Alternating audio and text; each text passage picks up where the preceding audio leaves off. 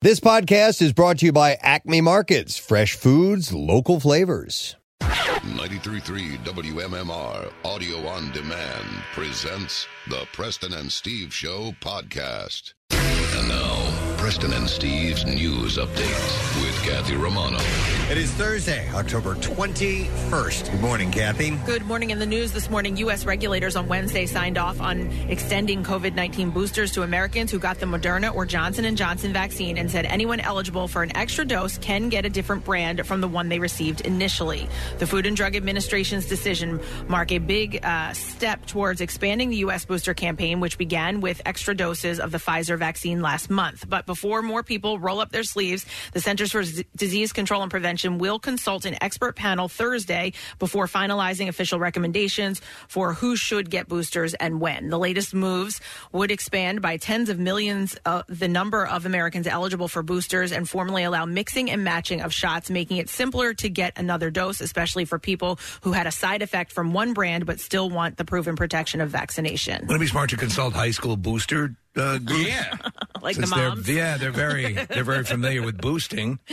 Specifically, the FDA authorized a third Moderna shot for seniors and others at high risk from COVID-19 because of their health problems, jobs, or living conditions 6 months after the last shot. One big change, Moderna's booster will be half the dose that's used for the first two shots based on the company's data showing that was plenty to rev up immunity again. Mm-hmm. For J&J's single-shot vaccine, the FDA said all U.S. recipients, no matter their age, could get a second dose at least 2 months following their initial vaccination. The FDA rulings differ because the vaccines are made differently with different dosing schedules, and the J&J vaccine has consistently shown a lower level of effectiveness than either of the two-shot Moderna or Pfizer vaccines. Yeah, I got the Moderna. I could absolutely taste Nutella in it. You could? Yeah. See, I didn't taste anything. I get the Pfizer vaccine. I got boosted on Monday. Yeah. And, I was talking to Dr. Mike. I was eligible. Who is this? No, I was eligible, and I was like, I want to get boosted now. Like, my mom lives with me, I just don't want to have to deal with the hassle of getting COVID and giving it to everyone. You know what I mean? Like, there's just... I think that's the whole plan, right? Yeah. Why you get it. You don't want to have COVID. Well, no, the hassle of it. Wait, did you read the manual on that? Is that how you know that? They have the manual now? Police have recovered... Wait a second. Now I get it. Police have recovered apparent human remains that have not been identified in the search for Brian Laundrie, the FBI said Wednesday. Authorities also found items belonging to Laundrie, like a backpack and notebook, officials said. FBI Special Agent in charge, Michael McPherson, said the area where the items were found had previously been underwater. McPherson said a team would be on site for several days processing the scene. The medical examiner's office in nearby Sarasota was called to the preserve earlier, and local police asked a cadaver dog team to assist in the search. According to a statement released by the Laundrie family attorney, Chris and Roberta Laundrie went to the environmental park yesterday morning to search for Brian. The FBI and MPPD were informed of Brian's parents' intentions, and they met Chris and Roberta there. After a brief search off a trail that Brian frequented, some articles belonging to Brian were found. It sounds like a pretty, they're zeroing in, and Steve, that him being underwater might be, exactly. And finding then, if it turns out to be him. With that, Preston, though, comes that's exactly how you'd want it to look if you were, trying to make it. Yeah. So what now? If they still have to check the bones and so on and so forth, and check the, what they believe to be the but conspiracy theorists jump in already and say, well, that's the way you'd want it to look if you wanted to skip leave the country, or I still think there's no way that he is still alive, and there's been no sightings, nothing there? at all. I mean, he's got to eat. He's got to, Does he? There would be something, As of now, law enforcement is conducting a more thorough investigation of that area. The statement read, 22-year-old Gabby Petito went missing on a cross-country trip with Laundrie, and authorities confirmed that she was strangled to death after her body was discovered in Wyoming last month. Laundrie is a person of interest in her killing. Interesting. The Centers for Disease Control and Prevention linked fresh whole onions to a growing and mysterious salmonella outbreak. In a food safety alert Wednesday, the CDC said 652 people have been infected with the outbreak in 37 states as of October 18th. The number of cases is expected to grow as more illnesses are reported. The outbreak was first reported in mid-September, but the CDC and Food and Drug Administration and local health officials had not identified the food linked to the illness. According to the CDC, the affected red, white, and yellow onions were imported from Mexico and distributed by ProSource Incorporated, which is based in Haley, Idaho. The onions were sold to restaurants and at grocery stores throughout the country. ProSource indicated onions were last imported on August 27th, but these imported onions can last up to 3 months in storage and may still be in homes and businesses, the CDC said in its update. Throw away any whole red, white, or yellow onions you have at home that do not have a sticker or packaging, the CDC said, noting some may have packaging indicating ProSource as the brand and that they were grown in Mexico. If you can't tell where the onions are from, don't eat them and don't buy them. In sports this morning.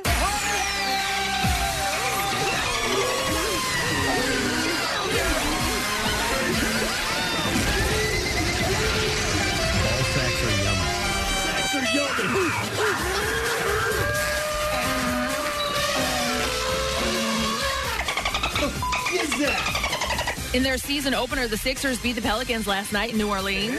Joel Embiid had 22 points and 12 rebounds. Furkan Korkmaz hit 4 3-pointers in the fourth quarter to score 22 points, and the Sixers pulled away with a 117-97 win. The Sixers, with or without Ben Simmons, have their home opener tomorrow night as they host the Brooklyn Nets. The Flyers won and scored 6 goals again, beating the Boston Bruins 6-3 last night in South Philly. Cam Atkinson scored twice. Travis Konechny added to the Flyers' lead in the third, and Sean Couturier finished out the scoring with an empty netter on the power play. Martin Jones saved 37 out of 40 shots to earn his first win with the team. The Flyers are off until Saturday night when they'll host the Florida Panthers. In the baseball playoffs, the Houston Astros beat the Boston Red Sox 9-1, winning Game 5 last night at Fenway to take a 3-2 series lead. Game 6 is tomorrow night back in Houston.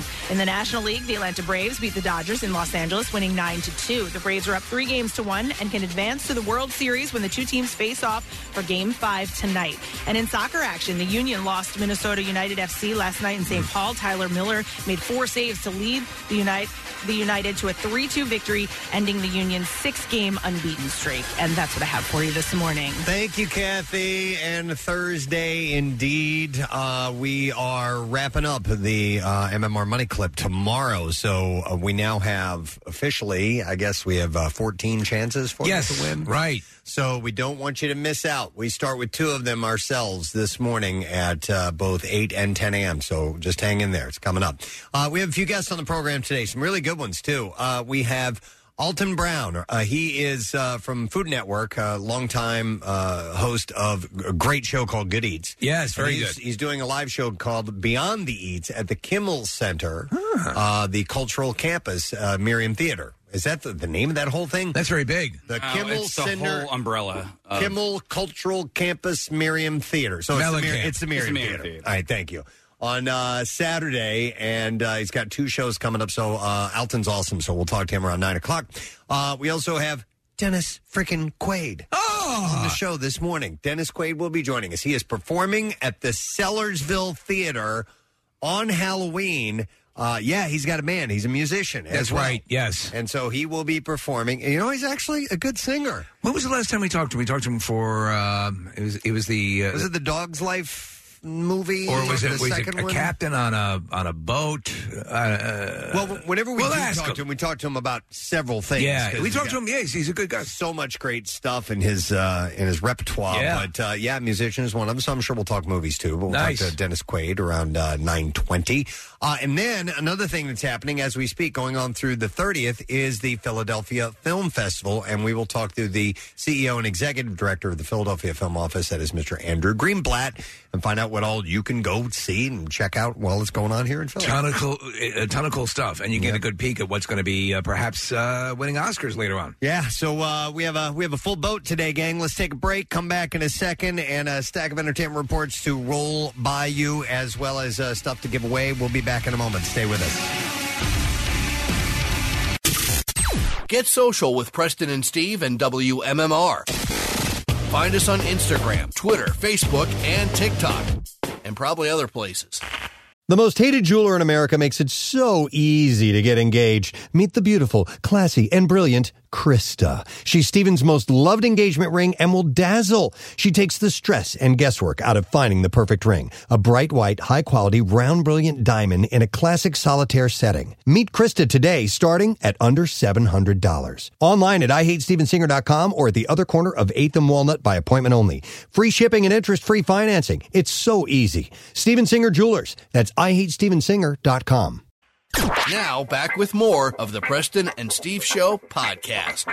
Easy, stupid question this morning for a pair of tickets for Pop Rock's ABBA, Mamma Mia, and more on Wednesday, November 17th at the Kimmel Center. And the question is this, in 1984, Wendy's introduced what famous slogan? Oh, yeah. 215-263-WMMR. All right, 1984, Wendy's introduced what famous slogan? Call now if you know that answer. And a bunch of birthdays to mention. Oh, my God. Thursday, October 21st is Kim Kardashian's birthday. Not a big milestone when she turned the big 40 last year, so she's now in her 40s. She is 41 years old today. Just hosted SNL, and most people, including me, thought she did a pretty decent job. All right. Yeah. I didn't see it, but what I read was, she was all right. Self-deprecating. That's one thing, regardless of where you come down with this family, they have never shied away from making fun of themselves, so that gives them a couple of bonus points. 41 today. Joyce Randolph, who played Trixie Norton on The Honeymooners, is 97. Holy hell. 97 years old. She's the last living cast member. That's why you always want to be the supporting player on a sitcom. You live longer. You live longer. I didn't know that. Some golf. Okay, Ralphie boy, remember what I told you. What is Address this? the ball. All right. I don't know. It just says Honeymooners. I thought it was the Honeymooner. Thought it was the theme song. I thought it was the theme. What the freak is it? I kind of want to know what that is now. I do. It sounds like a bad parody of The Honeymooners. Okay, Ralphie boy. Yeah. To the moon, Alice. I'm going to murder you. So Joyce Randolph is 97 today. Judge Judy is 79 today. Judy Shineland still working, wants to keep on doing it, man. Her new show is premiering. They're working on it. The interesting thing is, though, the bailiff she had on her Judge Judy show for decades is not a part of it. Yeah, and everyone's kind of going, what? Yeah, there hasn't been a clear-cut answer as to why he's not going to be a part of it. So that's too bad for him because that thing is a cash cow, man. She makes loads of money. The great Steve Lukather, guitarist of Toto, turns 64 years old today. Great session musician. Yeah, and one of his really famous sessions, which a lot of people don't know because Eddie Van Halen plays the solo on it, but on Beat It from Michael Jackson, that's him playing the the main theme. Eddie just plays the solo on that song, but it was Lukather that played. Yeah, he's an outstanding guitarist. He's a guitarist because he can shred and rip and do all that stuff, but he plays what's appropriate for the music. I love it. And that's what a good session person does, and he can play anything. I got to see him live. He played with Ringo's All-Star Band. And that must have been awesome. It was fantastic. And he sang the Toto songs that they did that night, which was really cool. So this is him on guitar. But he's fantastic. He's celebrating his 64th birthday today. Ken Watanabe, Letters from Iwo Jima, The Last Samurai, Inception, great actor. He's great, yeah. He turns 62 years old today. You also have another musician turning a year older, and that is Manfred Mann. Oh, my God. Yeah, Manfred Mann. Diplomat. That's right. He is 81 years old today. I will say, listen, the Bruce version is very nice. Yep. But I really love this version, and I love, in particular, the extended version of this song, which they seldom play. They also did a great song. Was it Rumors in the Night? Yeah. And what was the other Bruce cover they did? Oh, man, it's not just this song, but they also did. I can't remember it. Hell. Can you look that up for me? Which, by the way, they got started. If you go back to the 60s, to there she was, just a walking down the street singing, do I did. That was Manfred Mann. Spirit in the Night. Spirits in the Night. Yeah, Spirit in the Night. And For You. Yes. I came for you. Some really good. You know what? I got to write those down. Write them down. Put them on your pod. Manfred. Man, I gotta make sure I make a list. All right, so there we go. Manfred Mann is 81 today. Steve, the Colonel Cropper. Oh. Guitarist for Booker T and the MGs. This Another right great here. one. Yeah, and the Blues Brothers Band, which is where I got to know him because I was such a huge fan in the 1970s when that Blues Brothers album came out. He is 80 years old today, and he's considered absolutely one of the greats. So happy birthday to Steve Cropper. Also, musician Elvin Bishop. I love Elvin Bishop. This is a great song. He's a guitarist as well, yes? Yes, exactly. And in fact, the singer on this song is Mickey Thomas from Starship. Yeah. So great voice. The guy who sang Sarah and all those hits from Starship, and is the guy who vocalized this tune. And Elvin Bishop is 79. Let's hear a little bit of the vocals when they kick in. But yeah, Elvin's a great song. A guitarist. This is an awesome tune.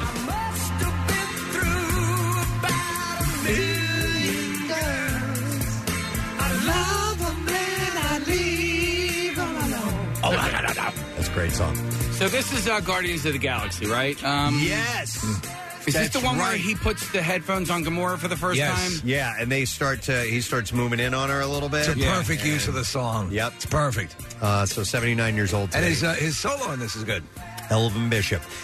You also have actor Jeremy Miller, who played Ben on Growing Pains. Show me that smile. Ooh, show me that smile. He was the little brother, right? Yeah. Yes. Yeah. Little brother's 45 today, by the way. That kid was, as a kid, I thought he was a very likable actor. So. It's funny, though, because when you're the cute kid on the show and then all of a sudden you grow up and they're like, well, we need another cute kid. So they brought in a little girl. Right. And then she wasn't doing it. So we're like, okay, let's bring in Leonardo DiCaprio. And then he went and did Titanic, right? Yep. So he is 45 today, Jeremy Miller. The last birthday is actor Everett McGill. Dune is coming up tomorrow. It's going to be out. And he was in the first film, and he played Stilgar, who was the head of the Fremen. And so I always dug him. He's also in Heartbreak Ridge. He's the kind of foil in that. And Quest for Fire, is he not? Quest for Fire, Twin Peaks. He was also in Heartbreak Ridge and My Fellow Americans. He's the bad guy. He plays a really good bad guy. He does. You know, he's the bad guy in the movie Silver Bullet, based on the Stephen King story. He's the preacher who is the werewolf. Really? Yes. Silver Bullet? Yeah. That's a Stephen King? That's a Stephen King story. Yeah, check that out. I got to write that down because I'm not familiar with that one. Hang on. This is Preston's notes. Note to self. Anytime you hear a pause, that's me writing something down. All right, let's see if we can get an answer to the stupid question this morning, and it is, what was the famous slogan, 1984, that Wendy's came up with? And we will go to Fred for the answer. Hey, Fred. Yeah, good morning, Gadzooks. Good morning, Gadzooks. Fred, what is the slogan we speak of, sir? Where's the beef? You got it, brother. Hang on, Fred. It was used in a political campaign. You remember that? No. Where's the beef? Yeah. That was in a political campaign? Yeah, they were used, Okay. It's a phrase that they co-opted. So we are going to set you up with a pair of tickets for Pops, Rocks, ABBA, Mamma Mia, and more. That's on Wednesday, November 17th at the Kimmel Center. And you can hear the Pops signature sound on the hits of one of the greatest selling bands of all time, ABBA. And you can get tickets at phillypops.org/WMMR. And Marissa will be introducing the show that night. So make sure you look for her. We're going to start with this story. Actress Ruby Rose has lashed out at Batwoman showrunner Caroline Dries, I'm not sure how you say her last name, also executive producers Greg Berlanti and Sarah Schechter, and former WB-TV chairman Peter Roth in her Instagram stories on Wednesday morning. She wrote, "I will come for you so what happened to me never happens to another person again, and so I can finally take back my life and the truth." According to the former Batwoman star, they did not quit the show, but were forced out for calling out bad behavior and a dangerous environment that they say left a production assistant paralyzed and two stunt doubles hospitalized. Oh, my God. God. I remember those stories, and so the people that you mentioned, by the way, Berlanti and all these people are involved with all of these shows, with The Flash, with Arrow, all of that stuff. They're the ones, the overseers of all those CW superhero shows. So this is wild. When she left the show, you remember, Preston, we were saying, this is like one season. She's walking away. Yep. She just got it. She claims she suffered a cut in the face so close to her eye that she could have been blinded, and claims that Roth forced them to return to work 10 days after having spinal surgery, or else the, quote, whole cast and crew would be fired. What? They even said that the WB-TV chairman hired a private investigator to follow him, presumably to disprove the severity of the injury. According to The Hollywood Reporter, Warner Brothers TV issued a statement saying, despite the revisionist history that Ruby Rose is now sharing online aimed at producers, the cast and crew, the network, and the studio. The truth is that Warner Brothers Television had decided not to exercise its option to engage Ruby for Season 2 of Batwoman based on multiple complaints about workplace behavior that were extensively reviewed and handled privately out of respect for all concerned. So they were saying she was a troubled person. Well, listen, so there are other people on the other casts who have always spoken very well of those producers. So it's she said, they said. Yeah, exactly. So we will see if anything comes of that or not. But Ruby Rose just put it all out there. 3 months after revealing that her youngest daughter is transgender, Jamie Lee Curtis opened up to People magazine about her 25-year-old daughter Ruby's transition. The 62-year-old star told the outlet, I'm speaking a new language. It's learning new terminology and words. I am new at it. I am not someone who is pretending to know much about it. And I'm going to blow it. I'm going to make mistakes. And I would like to try to avoid making big mistakes. She added, I'm here to support Ruby. That is my job, just as it is to care and love and support her older sister Annie in her journeys. I'm a grateful student. I'm learning so much from Ruby. The conversation is ongoing, but I want to know, how can I do this better? And Ruby told her mother during the interview, you've done the most that you can, and that is all that I want. Now make me a meatloaf sandwich. Yeah, come on, Ma. Ma!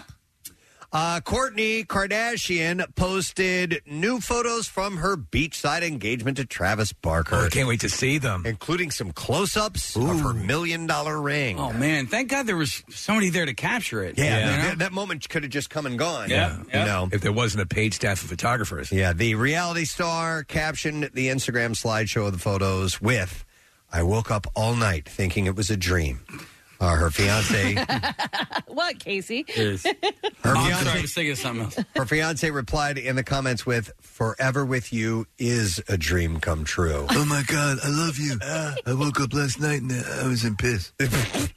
Her sister Chloe also look at these shots. Wrote a message of support. I love you. Right. I love you. And I love you more. My friend texted me the other day, and she just said, can we talk about this? Like, she's like, I just don't get it. Yeah. Well, I would say this, too. When you've had... So Scott Disick was her one and only before this, her marriage before this? Was she married to anyone else? Does anyone know? I think Scott Disick was it, right? So, yeah. I don't know if... Were her and Scott ever married? That's a good question. I just always assumed they were. On the weren't they? I don't know. No, they weren't married on the show. They were married before that. At least I thought they were. Perhaps they weren't. So Chloe also... never married. They were never married. That was her partner for several years, for like a decade. Interesting. Yeah, and then now she's her partner, and now engaged is Travis Barker. Chloe wrote a message of support that said, I'm so happy for you, my beautiful, sweet sister. You deserve every kiss, every ounce of love, every happy thought. You deserve every single second of this. I love you, and I love you, I love you. Do you think they talk to each other like Not that? at all. You kidding and me? I would be surprised if someone else wrote this. Yeah. So, all right, anyway, so that's happening. We'll keep an eye on that. Hey, look good for them. If they're happy, that's fine. But knock it off. Netflix employees staged a walkout yesterday in protest of the company's handling of Dave Chappelle's commentary about trans LGBTQ plus communities in his latest special, The Closer. Deadline reports that over 100 employees and allies were involved in the rally, organized by filmmaker Ashley Marie Preston. Preston was among the speakers at the event, along with Transparent creator Joey Soloway and RuPaul's Drag Race star Eureka O'Hara. The organizers read out a list of asks that will be presented to Netflix CEO Ted Sarandos, including an investment in trans and non-binary content, and elimination of Chappelle's imagery inside the workplace, a disclaimer before the closer, and increased promotion for disclosure and other trans-affirming titles on the platform. It's interesting what's going on over there, and I see, listen, I'm on social media, so I see a lot of arguments on all sides. I saw the special, but, some people are saying, well, how do they feel about all the Ted Bundy, documentaries and that's the thing. This is what he does. And Cuties and like all these other like questionable programming on there that. I'll tell you what. You know what I mean? Like the special's making a ton of money for Netflix, yeah. So they're going to try to walk this line and hopefully wait till it goes away. Try to do something to patch it up, but they're not taking it off the system. The special is huge, right? Additionally, Elliot Page and Lily Wachowski took to social media to offer support for the walkout and retweet a PSA that has been put together as well. All right, so the Orange County Coroner's Office has made public Tawny Kitane's cause of death. The actress and model died in May. She was 59 years old, and she died from heart disease with opioid use as a contributing factor. Oh, that blows. So they call that manner of death natural, believe it or not. Yeah, I don't doubt it. Yeah, Kitane was married to baseball player Chuck Finley from 1997 to 2002. She struggled for many years with alcohol and substance abuse that she partly detailed during a 2008 season of Celebrity Rehab with Dr. Drew. She also had a criminal record that included a 2002 charge of domestic violence against Finley, a 2006 charge for cocaine possession, and driving under the influence in 2009. Her father had died shortly before this, and some family members are thinking maybe that had contributed to her depression, to her maybe using, she didn't OD or anything like right. that, but it may have just pushed her down even more, and she already had a substance issue. She was like the it girl. Oh, she was just fresh-faced, stunning and everything, and the descent is just horrible to watch. Yeah, she not only got involved in drugs and all that, but she also started to do a lot of facial surgery on her face, and it just she didn't look good.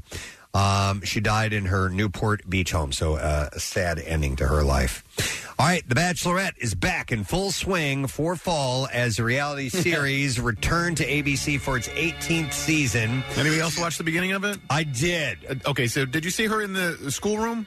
No, I only saw like a sliver of it. I saw like 5 minutes of the whole thing, and I missed that part. She's a teacher, and it opened up with her in the classroom chatting with the kids, which in and of itself is kind of fine.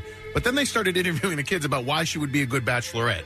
And to is me, that kind of creepy? Yeah, I was totally creeped out by the elementary school case. What do you think about I bet she gives really good handies. Oh, my God. What? Dude, wait. I bet she's a monster in the sack. Well, Steve, it's a meat market show. I'm not. They were She's got talking a fine turd cutter on her, Nick. They were talking about her kissing like 30 boys. Because that's what happens on these shows. I was totally creeped out by all of these kids. No, that's kind of weird. Yeah. By the way, obviously it's fine that she's a teacher, but like, don't interview the kids about the show. By the way, only vaguely familiar with this show. I catch just little snippets of it here and there. The beginning, the opening, the season premiere. Oh my God, Kathy! It's like your prom. Okay. Yes. Oh, where they arrive. Yes. The thing is to arrive in an outrageous manner, and so one guy is on a bed on rollers that they push out as he comes, into the to meet her. Another guy, Steve. Do you know the thing they'll do where there's a table with a hole in the middle, and somebody puts their head up through it, and then they put fruit around it, and it looks like they're part of the display. A guy spent the entire time in one of those. So here's the deal. There was another guy that came on a fire truck. Sure. The last one that I watched prior to this, I guess it was the Bachelor. The women were coming up with the same thing. They were doing that? Okay. Right, so this is clearly the thing. Instead of just getting out of the car and going over and saying hello, it's this big presentation at the beginning. But the producers have said, okay, here's what we're going to do. Oh, of course. You're going to put your head through this table, and you're going to Yeah. They'll kick around ideas, I would imagine, with each other, and they'll collaborate on something. One thing I did hear, though, is that there was a guy who instantly creeped her out, and she got rid of him. Because there's usually not a rose ceremony in the first episode, is there? I don't know how this goddamn thing works. This happened on this season? I believe in the first episode, there was a guy who really creeped her out. Okay. Yeah. If that happened, I don't know. Yeah. But what I do know is that it opened to a 0.7 demo rating and 2.84 million viewers. And it topped Monday's ratings, but it marked a premiere low for the series. The opener was down. Maybe when they talked to the kids, that's what drove people away. It was down from season 17, which was a 0.9 or 3.59 million, which previously marked the series' all-time premiere lows, and also down from the season 17 finale in August. Taisha Adams and Caitlin Bristow returned to host the host seat after Chris Harrison had stepped down from the duties. While The Bachelorette Season 18 topped Monday's demo rating, The Voice snagged the night's most viewers. So it didn't do, what they hoped it would do. Has this, because they do it so much, has it finally started to lose a bit of its steam? I don't know. I mean, it's probably still enough there to juice it, to make it worthwhile. But yeah, I mean, come on, it's this. I mean, it is literally the same damn thing, the same damn thing every time, with very few successful relationships. Michelle Young is the name of the Bachelorette, by the way. So it's more of like they're just going to date for a little while. Yeah, where it used to be that I want you forever. Yeah, forever. I came here to find a soulmate. Right. That's why I put my head to the table. Yep. It's like a over the top dating app. It's horrible. Yeah, you're right. Yeah, you're absolutely right. Wouldn't it be wild if she ends up dating one of her students? Oh, yeah. Jesus. Oh, wow. What? Someone has changed their hair.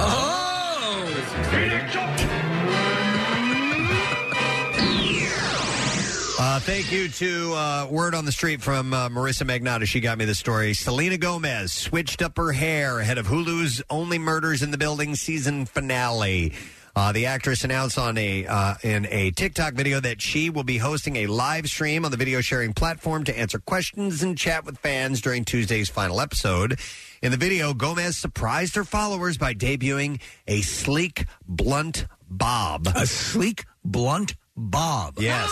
Bob! After rocking long, loose waves. Long, loose waves. For the past few months. That episode has already gone up, right? Yeah, it goes up Tuesday. The finale was up on Tuesday night. It's, right. I wait till Friday to watch it. I like watching 2 episodes in a row, so I watched the 9th and the 10th. So she already did the live stream. I'm sorry. Did the live stream. I'm late on this. But it was it's my favorite show of 2021. Bob! All due respect to Ted Lasso, this is, I think, the best show of 2021. It's so, I know, I understand. Yeah. I have an opinion that might be different than yours. Yes. Wow. I think it's just so well done. The 3 leads are all right. No, I know you're right. I watched the first. It is a great show. I watched first 3 episodes and I liked it. I know it didn't grab me like Lasso did. So and Lasso's a lasso. He would grab you. Hey! See what I like did a there? rope, a lasso. Yeah. that was good. It's a good show. All right, good show. According to the trailer for her HBO Max cooking show, well, by the way, earlier this year she made headlines when she debuted a platinum blonde hue on her Instagram account for her cosmetic line Rare Beauty. Oh my God, I like that. But according to the trailer for her HBO Max cooking show, Selena plus Chef, or Selena and Chef, I don't know, it's a little plus sign. The bleached look is going to be back on full display in season 3. Which will be premiering on October 28th for the Selena and Chef. She said, I'm back and I'm blonde in the promo. Okay, so is she dating Chris Evans? That was the rumor, right? I don't know. I'm not sure. I don't think that's been verified, but all right. That'd be nice. Well, we can always go on Hat Facts. I like the new hairdo. It's very flattering. She looks great. She's actually very good in the show. The show is good, Nick, and I love it. It's definitely one of the top shows of the year. I would say that it's great, Steve. And but there's going to be season 2. The way that they end season 1 for only. Okay. Oh, you watched it? You watched the finale? Yeah, Only Murders in the Building. Right. They're going to come back for a season 2, and it's set up really well. Excellent. All right, this is cool. Jack Nicholson made a rare public appearance on Tuesday night.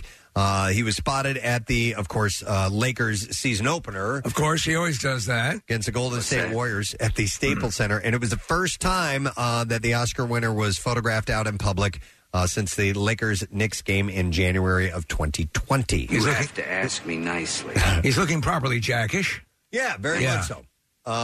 He's kind of been old for a while in my mind, so this looks right. How cool would it be to hang out with that guy? Oh, my God. His stories. Like the ultimate, you know? Who's he sitting next to? Anybody famous? It'd have to be, right? I thought it was Larry David for a second, but it's not. The guy that to his left in this photo looks like Henry Winkler a little bit. But his nose is too big. Yeah, you're right. Hard to tell. Henry Wonkler.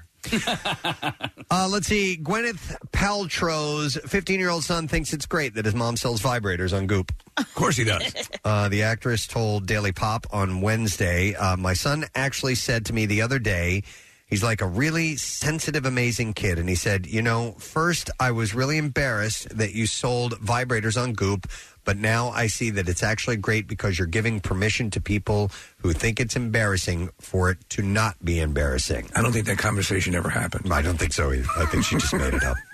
You know what he said to me? He said, Mom, you're empowering women with your dildos. We're looking. Is that a picture of one of them, Nick? Yeah, it's on her site. Okay, I got to hand it to her. That's different looking. That's a very stylish looking vibrator. Does it have a holster? No, but it's blue. Well, go over there and take a look on the monitor that Nick has. It's actually you could quite literally hand it to her. It looks like it's got a handle on the bottom there. That's it looks like a bizarre oar. A bizarre oar. Well, it's on a boat, right? It is. Yeah. There's that's where I made the nautical connection theme to it, but that's actually. It looks like a napkin because there's a ring in the middle that looks like a napkin holder. Do you think the play on pictures here is that there's a man on the boat? Quite possibly, or semen, but which is another sexual thing. Semen, and yes, absolutely. Right. Okay, who knows? I wouldn't if I got that. I would not immediately assume it was a dildo. I don't know what. Like a phone? Yeah. A headset? Yeah. Yellow. There's a company on Instagram that hashtags wine. So I follow the hashtag wine and like Winestagram or something like that. And I don't know what the company is, but that's what they hashtag. So they'll put up two photos, right? So you have to scroll through. So the first one is like something catching, and I'm like, oh, what is this? And then you scroll to the next one, and you're like, oh, and it's like very this? similar to this, but it's pink. Oh, okay. All right. Interesting. It's got a whole bunch of connector cords and stuff, Preston. Yeah. And a lanyard if you want to wear it around your neck. That's nice. It's a multi-purpose. Yeah. The stars of Marvel's Eternals pulled out of Elle's 2021 Women in Hollywood event on Tuesday night due to a potential exposure to someone who had tested positive for COVID-19. Angelina Jolie, Salma Hayek, Gemma Chan, and Lauren Ridloff were set to be honored that evening. Disney spokesperson explained to The Hollywood Reporter earlier today, we were made aware of a possible exposure to COVID-19, and while all of our talent have tested negative, out of an abundance of caution, we are pivoting to virtual appearances rather than in-person events. So,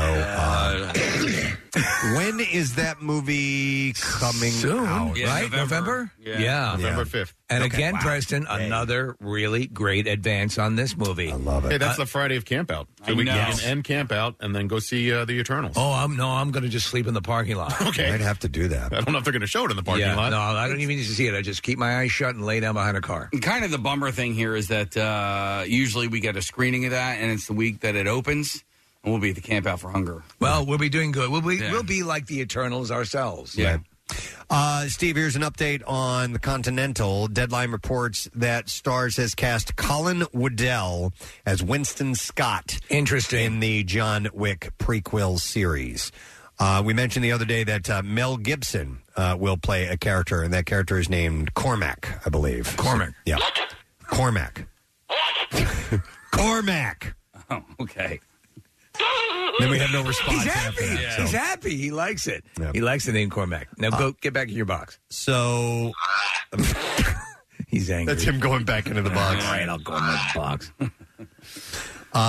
And also joining the ensemble are Michelle Prada, Ben Rob. Wow. Yeah, he doesn't like her. Well, how does he know? Ben Robson, Hubert Point du Jour. Oh, that's the Hubert of the day. Yes. Yes. Thank you. I'm sure he gets that his whole life. Yes, Point du Jour. Yeah. Also, that sounds good. Jessica Elaine. I'll have that. Jessica Elaine and Hyung Kate. Okay. All right. Well, I'm very excited. Yeah. All right, one last story, and it is that Uma Thurman has been cast as Ariana Huffington in the Showtime series Super Pumped, which charts the rise of Uber. It is planned as an anthology. The first season of Super Pumped is based on Mike Isaac's book of the same name, pivoting on Uber CEO and co-founder Travis Kalanick, who's played by Joseph Gordon-Levitt. Interesting. And his sometimes tumultuous relationship with his mentor, Tamale. Bill Gurley, who is played by Kyle Chandler. The series will depict the roller coaster ride of the upstart transportation company embodying the highs and lows of Silicon Valley. And so she's playing Ariana Huffington? Yeah.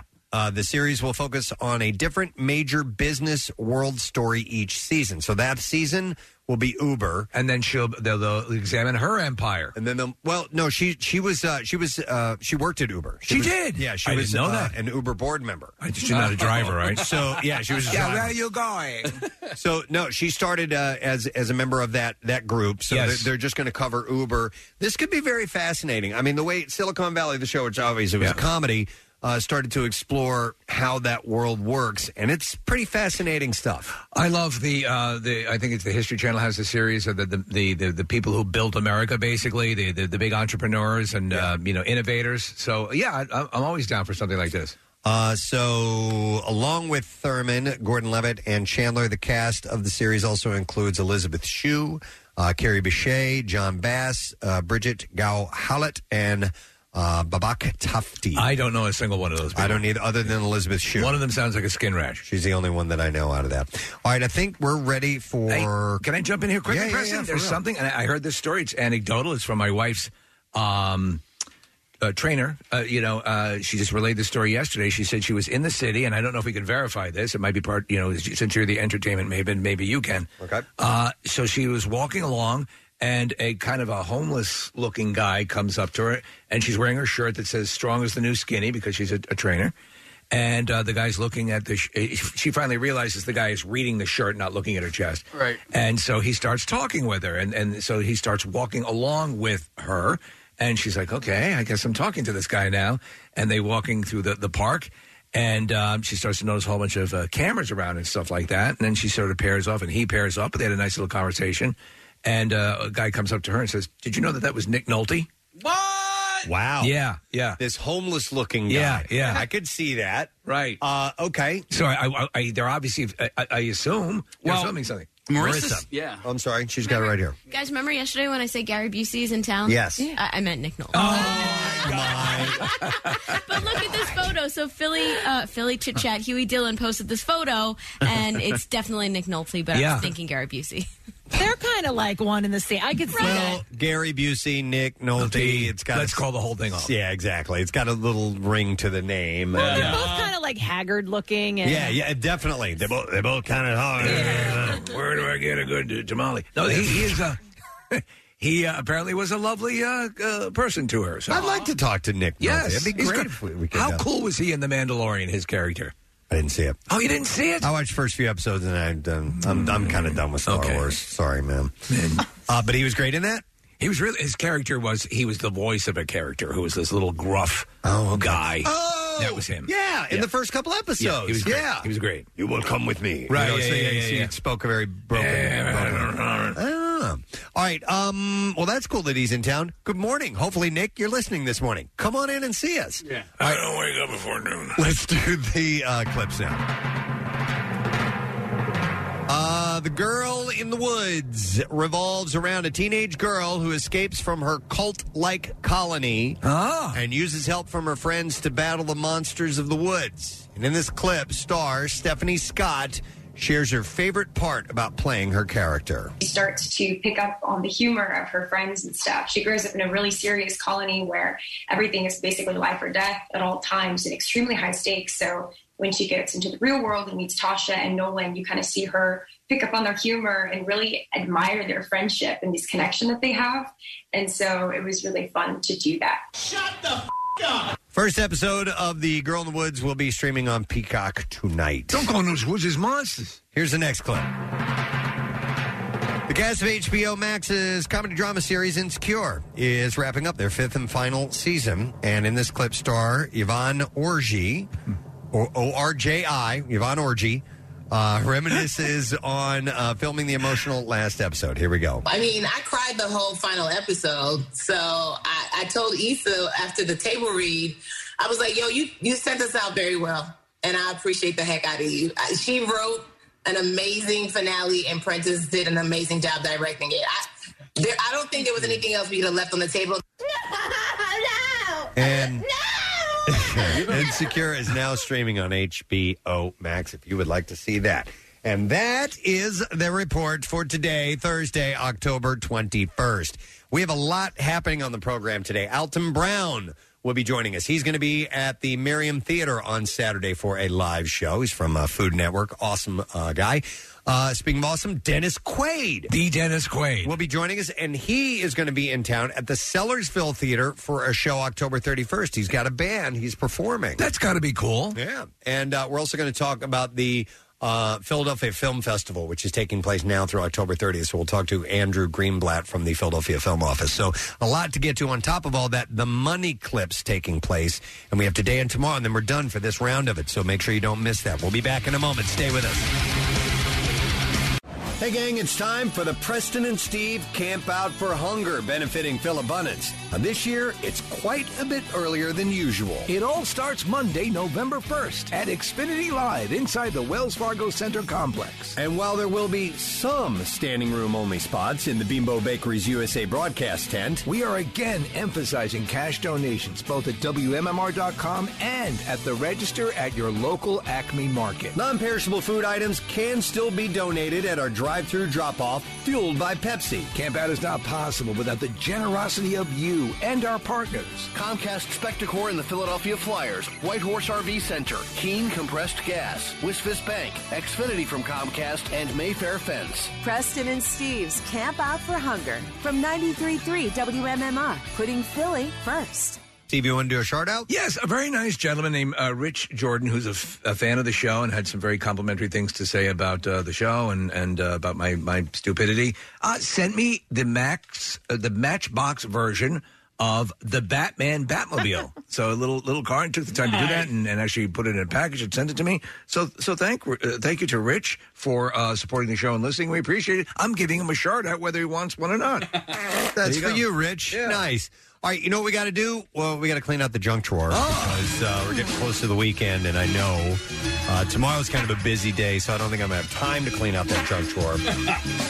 So I'm going to I thought of Kathy immediately when I saw this story this morning, Kathy. Yeah. The title of the article is "Nobody Wants Your Stuff." Nobody wants your stuff. True. Yeah. Yeah. Okay, tell me. It's very short, right. but it says, you may love the idea of handing your most treasured possessions on to your children, but you know what? Nobody wants other people's stuff anymore, at least according to Forbes magazine. Well, that was like your giant armoire, right? I know. Oh, is it? Was it quiet pretty about that? I don't know. I mean, I don't want it. You still have it? No, I haven't gotten it yet. That's for when my dad passes on. Oh, it's coming to you. He Do you want to drop a subtle hint? He wants me to have it. Yeah. When you send it to me, Dad, can you send it to me with an axe? Yeah. How big is it? It's huge. Remember, he said it's huge. I don't know, and I have a big enough house to where we can accommodate things. We can't accommodate this. No it's kidding. too damn and big. it's not going to be your style, correct? It's not anywhere near the type of style that we have in my home. Wouldn't it look great in the basement? He wants it to us to hand it down in the family. Now, the way things are going in my family dynamic, I don't think there's any way I'm going to have grandkids. I think we're pretty much done. I think my family ends here. Done after my 3 kids, if there's any indication. Yeah, but you know what? Like, listen, I don't think Forbes knows what the hell they're talking about. Everybody wants your stuff.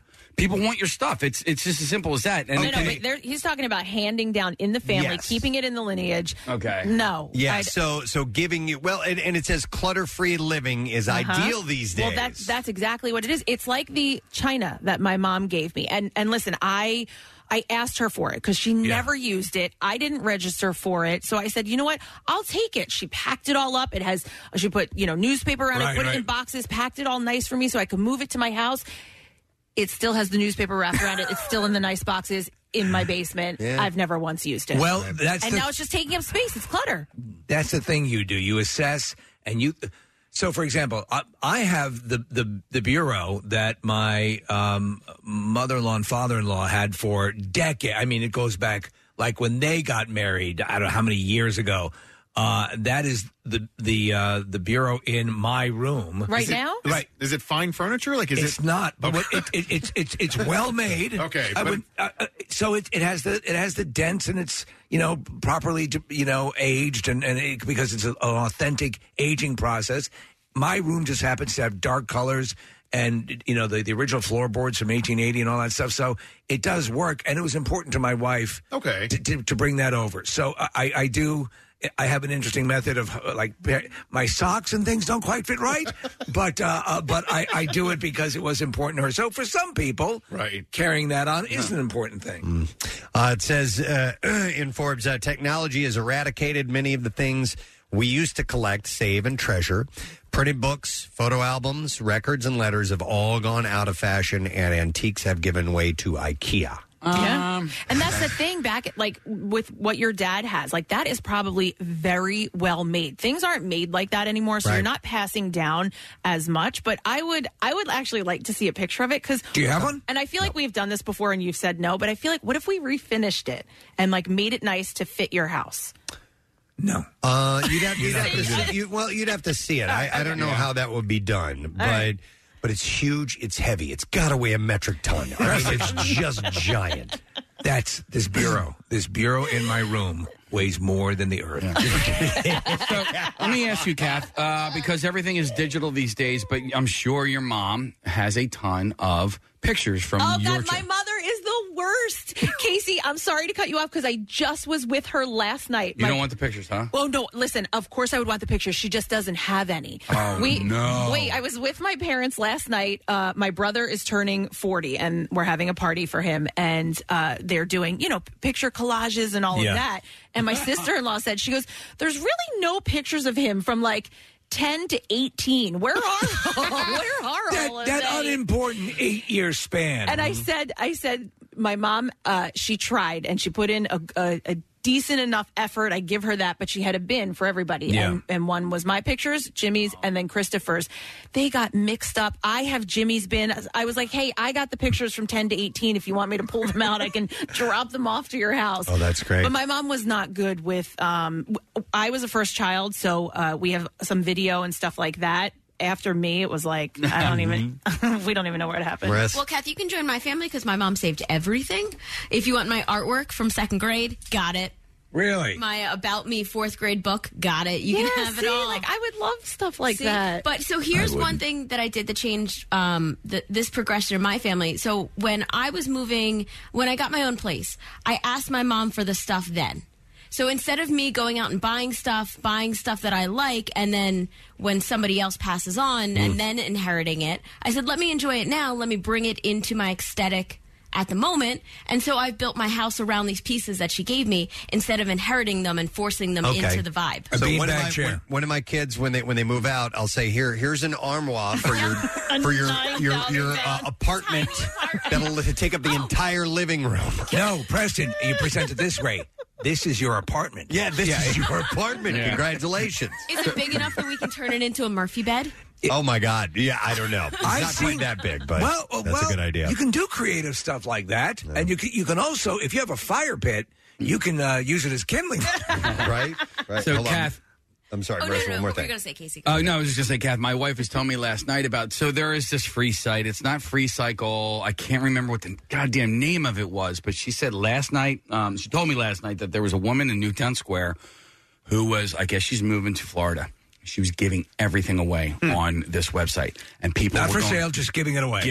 And Steve, it wasn't like crappy. It was like a curved Samsung television. I mean, it was like, people. It's kind of smart, though, man, because people will take it, and she gets rid of all the stuff. She doesn't have to worry about moving any of that crap. The great sense, the great feeling that I can't use it, but it could mean something to someone else. Yeah. But sometimes people, Preston, to the original point of the story, I think as well, is that sometimes people in their own heart are placing too much emphasis on something that other people just don't give a rat's ass about. Yeah, you might want to ask the question before you give it to them is, would you like this? Right. And if you don't, then I would in the garbage. We'll find someone else to have it, But that's what Casey's talking about is different. That's like, you know what I mean? Yeah, there could be some good stuff. You can get great hand-me-downs. Somebody didn't use something, for that long and it's now yours or whatever. But like an heirloom that's being handed down that's extremely heavy and large and like you have to accept it, that's different. Old furniture, people don't remember the way old furniture was built. Freaking real. Yeah. The heaviest stuff on earth. I actually watched an old piece of furniture fold in on itself and become a black hole. Wow. It's that stuff is in my house right now because my mom lives with me. And so when she moved in, all this stuff that was there when I was a child is still there, and it is still in great condition. And so, Cass, some people are a little bit more nostalgic than maybe you are, and I am. So when my mom was downsizing and getting rid of all this stuff, like me and my siblings, we all went to the house and was like, well, okay, no, I want this, I want that. You guys, though, guys have... Yeah, but you chose, like if it worked for you, that's what works. You know what happened also?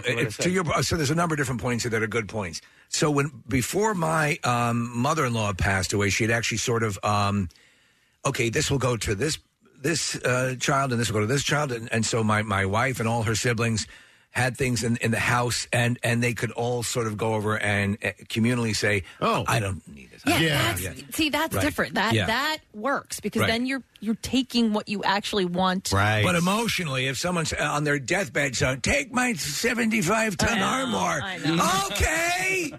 Last night, my mom tried to pawn off a couch onto me that they're getting rid of, and it was it was a nice offer. She's like, "We're gonna get rid of it. Do you want it? $200, right?" No, Steve, it was my mom. It was not my dad. My dad would have charged me, and then charged for the moving fee too. Right. And I was like, "Mom," right? I was like, "Mom, the couch that I'm trying to get rid of is still sitting in the garage, so I don't need your couch on top of it." But I appreciated the offer. It just, I'm not going to take their stuff. I remember when my grandfather passed away, and I was a kid at the time, but I remember being there and all the relatives were at the house, and they started picking through the stuff that they were going to take. That was an interesting experience. Was there fighting? No. Well, there was a little bit. Yeah, I'd like to have that. And, but I kind of like to have that, I claimed it first. Yeah. Oh, I forgot. With that bureau, there was a mirror too, Preston, which is... Again, the Hubble has a smaller mirror, and it's gigantic. But again, those were two things that were important. If you can have this conversation, if it means something to you and you want to pass it along, have the conversation first before you consign someone to having to deal with it. I'm going to go to Andy. Hi, Andy. Good morning. Hey, guys. Hey, what's up, Andy? Hey, you talking to me? You. Oh, I love you, Andy. You kidding me? Isn't that nice? You guys. So let's take this to the next level. My mom's got a china cabinet that's got a curved door, like the door's in an S shape. Okay. And I know one day I'm going to inherit it because my brother doesn't care about anything like that. Okay. And I'm so afraid that this damn door is going to break, or I'm going to break it, or it can't be replaced. It's one of a kind, and I don't know what I'm going to do if I break it moving it, and then my mom's going to be devastated. And is there any chance you guys would sell it, Andy? Like, if it's worth something, could you do that in advance and just save the hassle? I would think about selling it, but no one wants it. Right, exactly. Someone somewhere, but then again, Andy, you have to go through that. Now becomes a job. I've got to sell this to someone who's going to want this, and now you've just picked up a second job. And it's annoying as hell. Good luck, Andy. You know what you could do? What? If that piece of furniture is at your parents' house, burn down your parents' house. By the way, the whole idea of the china cabinet. I had a friend, my friend growing up, and his family had their china cabinet. It was a very important thing. And I'm like, the whole idea behind, have you seen our plates? Yeah. You know what I mean? They're fancy. We never eat on these. We never eat them. We eat on red paper plates. Yeah. There's so much dust. It would come out, and it sucked, and it was a chance to bring them out every year to crack them and break a few glasses and then return them smaller. And so when it goes back in, there's an empty space now that is filled with Grandma's Hummel figures. But by the way, Preston, that speaks to the fact as well that dining rooms in practice are disappearing from homes. In other words, the kitchen becomes your dining room. Yeah. And so there's not a separate formal room. Formal it just doesn't room happen. is disappearing, yeah. And dining room, if the dining room does still exist, there are homes that are being built without dining rooms. Right. But if the dining room does still exist, the whole setup of it is much different now. Those china cabinets are pretty much gone. People are not displaying their china. It's all tucked away. Oh, my God. Same thing goes back to the whole, clutter and, people don't want it out in their houses. Yes, you're right. We'll go to Charles next. Hey, Charles, good morning. Hey, how you doing? Good. What's up, Charles? Yeah, I'm going through it now. My dad just passed a week ago. Oh, and sorry I to got hear a whole house full of stuff, and I don't know what to do with it. Now, is it stuff that you are expected to hold on to? Like it was, It was okay. All right. And you don't have enough room for it? Or is it just stuff you don't like? He had a one-floor rancher house. One-floor and I had rancher. to put it. I tell you what you can do, Charles. You can get on social media if you're on Facebook or something, and just post, "Damn, I forgot to lock this house." Yeah. That way it gets taken. Right. And you didn't. No, you were just. Yeah. Now you're doing a There's estate victim sale here, man. I mean, I've never done good luck, an estate Charles. sale. I've gotten stuff from an estate sale, but I don't know how that works. Like, do you have to put a price tag? Do you have to go into the house and put a price tag on everything? Or I think there has to be some sort. Yeah, right. Oh, yeah, there has to be an assessing of the value of the items. Okay. Yeah, well, and it depends on who's running it. Like sometimes there's companies that'll run it. Oh, or they do that for you. Okay. Sometimes they will. I do not have to worry about any of this because I get my let's get rid of everything and declutter from my mom. My mother threw away everything, which is why I don't have artwork. I don't, like from when I was a kid, I don't have anything like that. Mm-hmm. And she, like, I remember as a kid being like, whatever happened to and like naming it. And she'd be like, oh yeah, I don't know. She said she would run out and like buy me the same toy that I had that she had given away because she felt bad because I had asked about it. So she would have to go and buy me a second one. Jeez. You get a lot of stuff from your mom. Yeah. Let me go to Lisa. Hi, Lisa. Good morning. Hi, guys. Rattlers. What's happening, Lisa? Rattlers. My dad just moved in with us. He's 76 from Virginia. He has 17 bookcases and 2,000 books. Jeez. Which we all had, my husband and I had to pack and bring up with us amongst everything else he had with him. So right now these bookcases are all in the basement, and they will likely stay with us, obviously when he passes. So 17 bookcases? And you had enough room in the house? They're all in the basement. All the books and the bookcases are just stuffed in the basement right now because he's upstairs in our spare bedroom right now. Do any of the books have value? They might do. He's a Civil War buff, and he's they might. He's got some first editions, so they might be worth something. Mr. T autobiography. No, I mean there are collectors of books, and the books are obviously they're great, but they just take up room, and moving them is a giant pain in the ass because they weigh a lot. So you could probably, if he was okay with it, you could probably sell some of them. Not right now. Yeah, who's the jerk off who invented books? Yeah. All right, thank you, Lisa. Good luck with everything. Thank you. All right, see ya. Yeah. Let me go over here next to Mario. Mario, good morning. Our Friday ending song. What's up, man? Oh, yeah. So my dad, unfortunately, passed a few years back, and before he died, we got him a Marlin 30-30, which is a lever-action rifle. Yeah, I've got a Winchester 30-30, yeah. Right. It was something he said he always wanted in his life, so we got him the gun, and I built him a little display stand out of wood for it, and he had it up in the house. After he passed, my mom was like, "Oh, Mario, you got to come get this gun." I can't. I don't know what to do with it. So my sister doesn't want it, and I'm not going to get rid of it because that's like the one thing my dad only ever said that he ever wanted. You know what I mean? Yeah. So I was like, "Yeah, give me that thing. I'm not letting it go." I got it up on a shelf in my house. But I am not a hunter, and I am not hunting. I don't have deer on the wall. You know what I mean? I got a clean, simple, modest house, and then boom, you walk in, there's a rifle right in the face. Yeah, you've been stuck with that now. Yeah, no, it was kind of like his last joke. Haha, got you now. You know what I mean? You know what? Mario. Here's what I've done. I have an old lever action Winchester 30-30 that my dad gave me that he had, and he used to hunt with it, deer hunt when he was a kid, and I'm not going to use it. It's really, really old, but I did buy a small rack that I have like a bar area, and I'm going to hang it up as just a display piece to kind of go along with it. So I don't know if that's worth doing or not. Well, I don't have Presbo house money. No, sorry, brother. No, I'm sorry, Mario. Thank you for your call. Why don't you put this in the conservatory? Running out of wall space. No, I hear you. All right. Well, good luck with it, Mario. Hey, love you guys. Thank you, brother. Love you. By the way, I didn't know until recently that you can inherit guns. Oh, yeah. I didn't know that. What if you don't have a gun permit? I mean, listen, can you just own a rifle without? Yes. Absolutely. Okay. Yep. Okay. But handguns. Now, handguns are a different story. Those you have to pass a clearance, and all that stuff. But yeah, you can buy and sell shotguns and rifles and stuff. From what I understand, listen, I may be speaking out of my ass, but yeah, my dad can just give me his hunting guns. Should be. I recently purchased a shotgun, and they did the background check, and then I did a pistol, and they did the background check. Now, I think if it's within the family, like this case, it's an heirloom, and I can give this to you. I'm not sure, but I don't think that requires anything. Yeah, I'm not sure about that. Let's see. What else? Let me go to, I have Janice. We may just be talking about this right now. A lot of people are calling it. Yeah, when you clean out a junk drawer, sometimes there's like a giant ball of like twine, and it just takes up all your time. That's what this is. Hi, Janice. You're on the air. Good morning.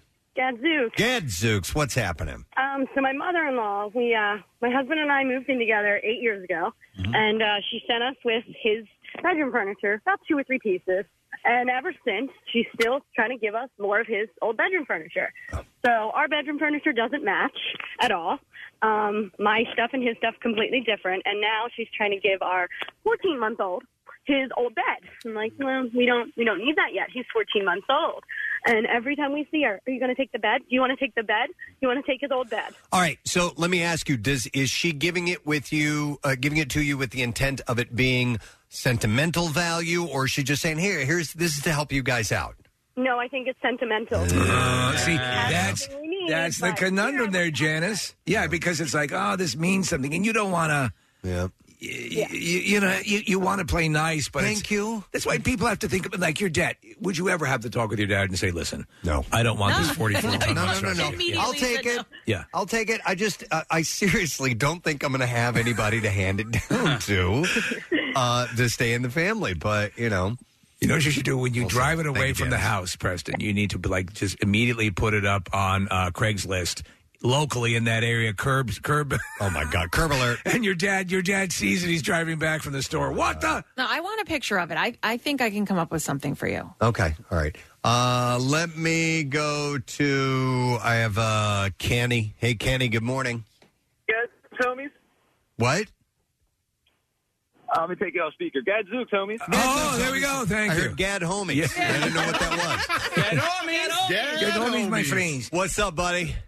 Hey, man. I just wanted to comment real quick. There's 2 things you can inherit that no one is going to argue about. There's 2 things are cash and property. Yeah. So, listen, if you're listening out there, you're planning on dying soon, just send money. Yeah. No, you're right.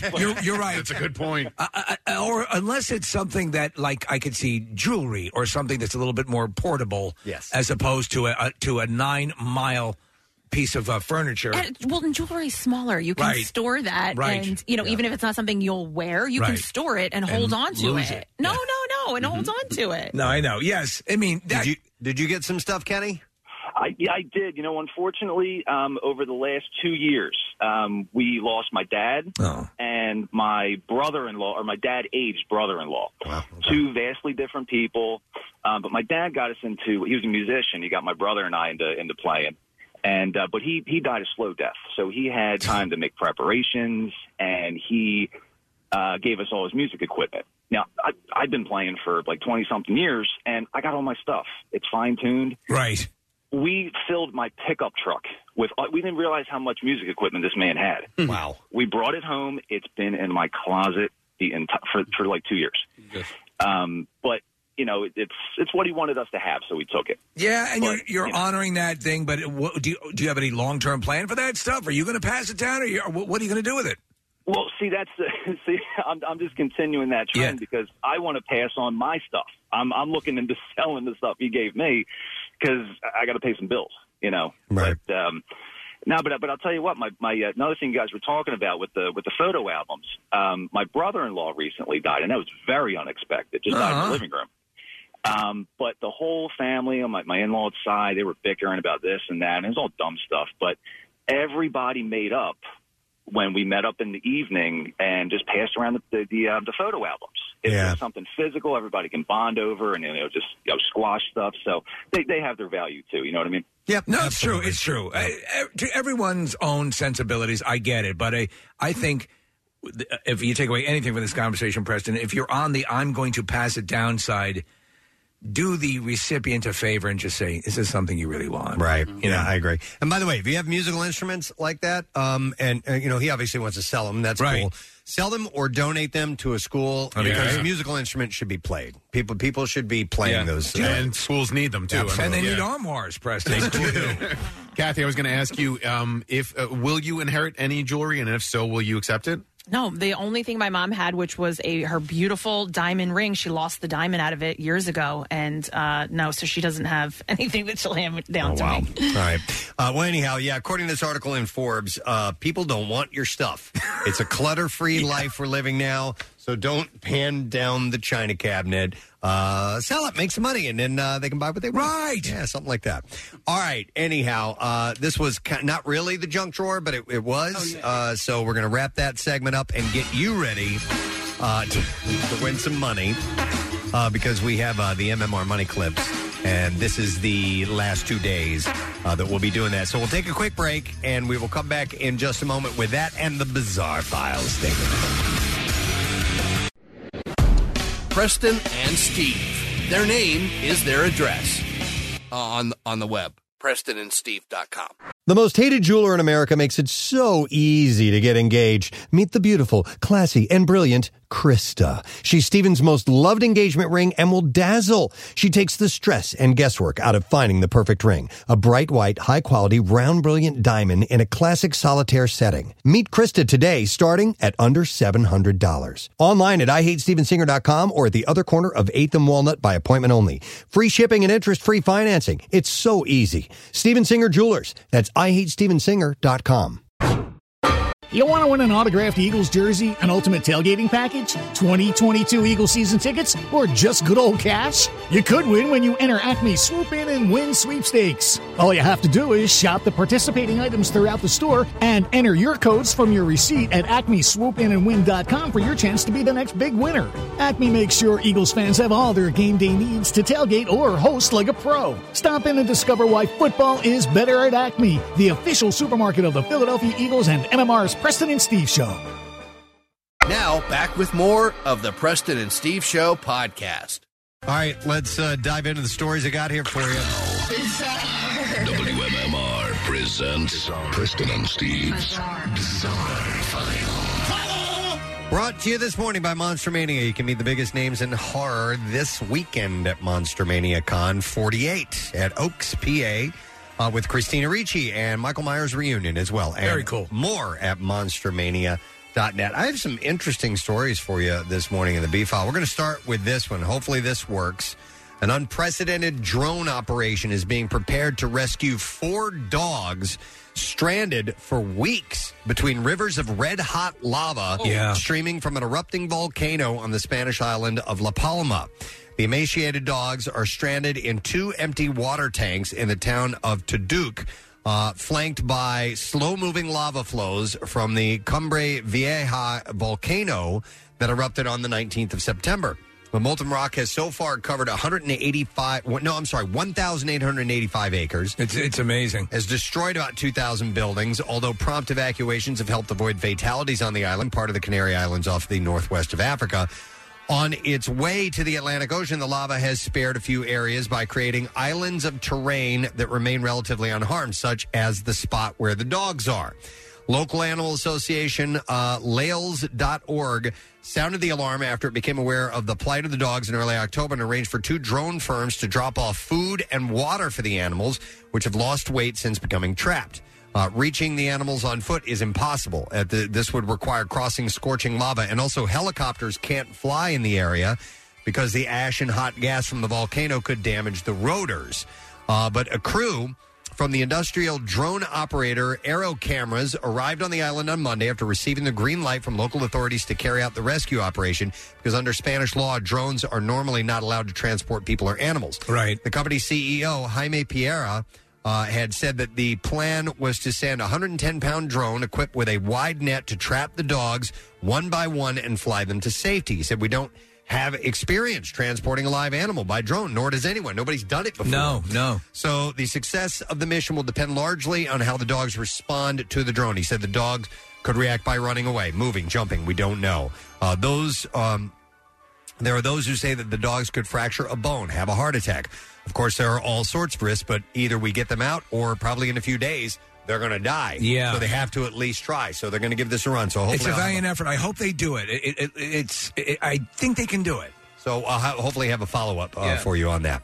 All right, 8 Nigerian men accused of an internet dating scam have been charged in a South African court after a massive internal operation involving the FBI and Interpol. So this Nigerian prince I'm meeting for drinks later on? Probably not real. Yeah. Authorities in the U.S., where the investigation originated and most of the alleged victims are based, have applied for their extradition. They are accused of defrauding more than 100 victims of almost $7 million in total over the past decade. They have not commented on the charges. It is the biggest such bust in South Africa. The suspects, who are between 33 and 52, were arrested in Cape Town following a legal assistance request from the U.S. It's believed the FBI and Secret Service led the investigation and worked with South African authorities, including their elite police unit, which is known as the Hawks. The Hawks. That is a cool name. The men are wanted. Engage, Hawks. The men are wanted in Texas and New Jersey for a variety of offenses, including conspiracy to commit wire and mail fraud, money laundering, and aggravated identity theft. In opposing bail, the prosecutor, Robin Lewis, alleged that the men are members of what's called the Black Axe, a transnational organized crime syndicate originating in Nigeria whose specialties include laundering money through various accounts. The state argued the men were a flight risk because they still have access to accounts allegedly used. They face 20 years in jail if convicted. It's alleged they preyed on their victims through dating sites using false identities. The victims, often vulnerable widows or divorcees from around the world, thought they were in genuine romantic relationships. It's so loathsome. The Colonel Magali said one of the suspects had ingratiated themselves with the victims. They allegedly concocted sob stories about why they needed money, taxes, inheritance, essential overseas travel, the same stuff, debt, all this stuff, and they siphoned the money from the victims. The fraudsters intimidated and berated their victims, ruined their lives, and then disappeared, she said. A neighbor of two of the suspects, speaking on condition of anonymity, told the BBC that he was shocked to hear that the two brothers were alleged to be members of the Nigerian crime gang. He said they were friendly. They never brought any crime to the area. The other brother was married to a South African citizen. But he said once a week, about 10 luxury cars would arrive and leave again in a few hours. These were top-end vehicles like Mercedes-Benz and Ferraris. The way they dressed, he said, you could tell that they were wealthy. And apparently the neighbors were woken up on Tuesday when they made the bust. So, wow. So maybe they're going to put a not a complete stop, but a close to it stop on this. Now, this next story is I didn't have anywhere to put this. So I didn't know. I wanted to make sure I got to it today. So I put this in the bizarre file. Right. But a pig's kidney has been transplanted into a human and was not immediately rejected for the first time. Whoa. The medical advancement, called a transformative moment by researchers, could pave the way to help the thousands of people in need of organ transplants every year. So on September 25th, researchers at New York University performed the transplant called xenotransplantation. Is that interspecies transplantation? Yeah, in a 2-hour procedure. The kidney, which was obtained from a genetically engineered pig, was placed in a brain-dead human who had been placed on a ventilator with the consent of her family. So they could try this. Yeah. The kidney was attached to blood vessels in the donor's upper leg and kept outside of the abdomen, where it was covered with a protective shield for the duration of the 54-hour study. Researchers observed that the body was producing levels of urine and creatinine that were normal and equivalent to what is seen from a human kidney transplant. Well, this is huge. And there was no signs of the body rejecting the organ. Dr. Robert Montgomery, who led the surgical team, said in a statement that the procedure was a transformative moment in organ transplantation. He said it was better than I expected. The kidney turned a beautiful pink color, he said, and immediately urine started pouring out of the ureter.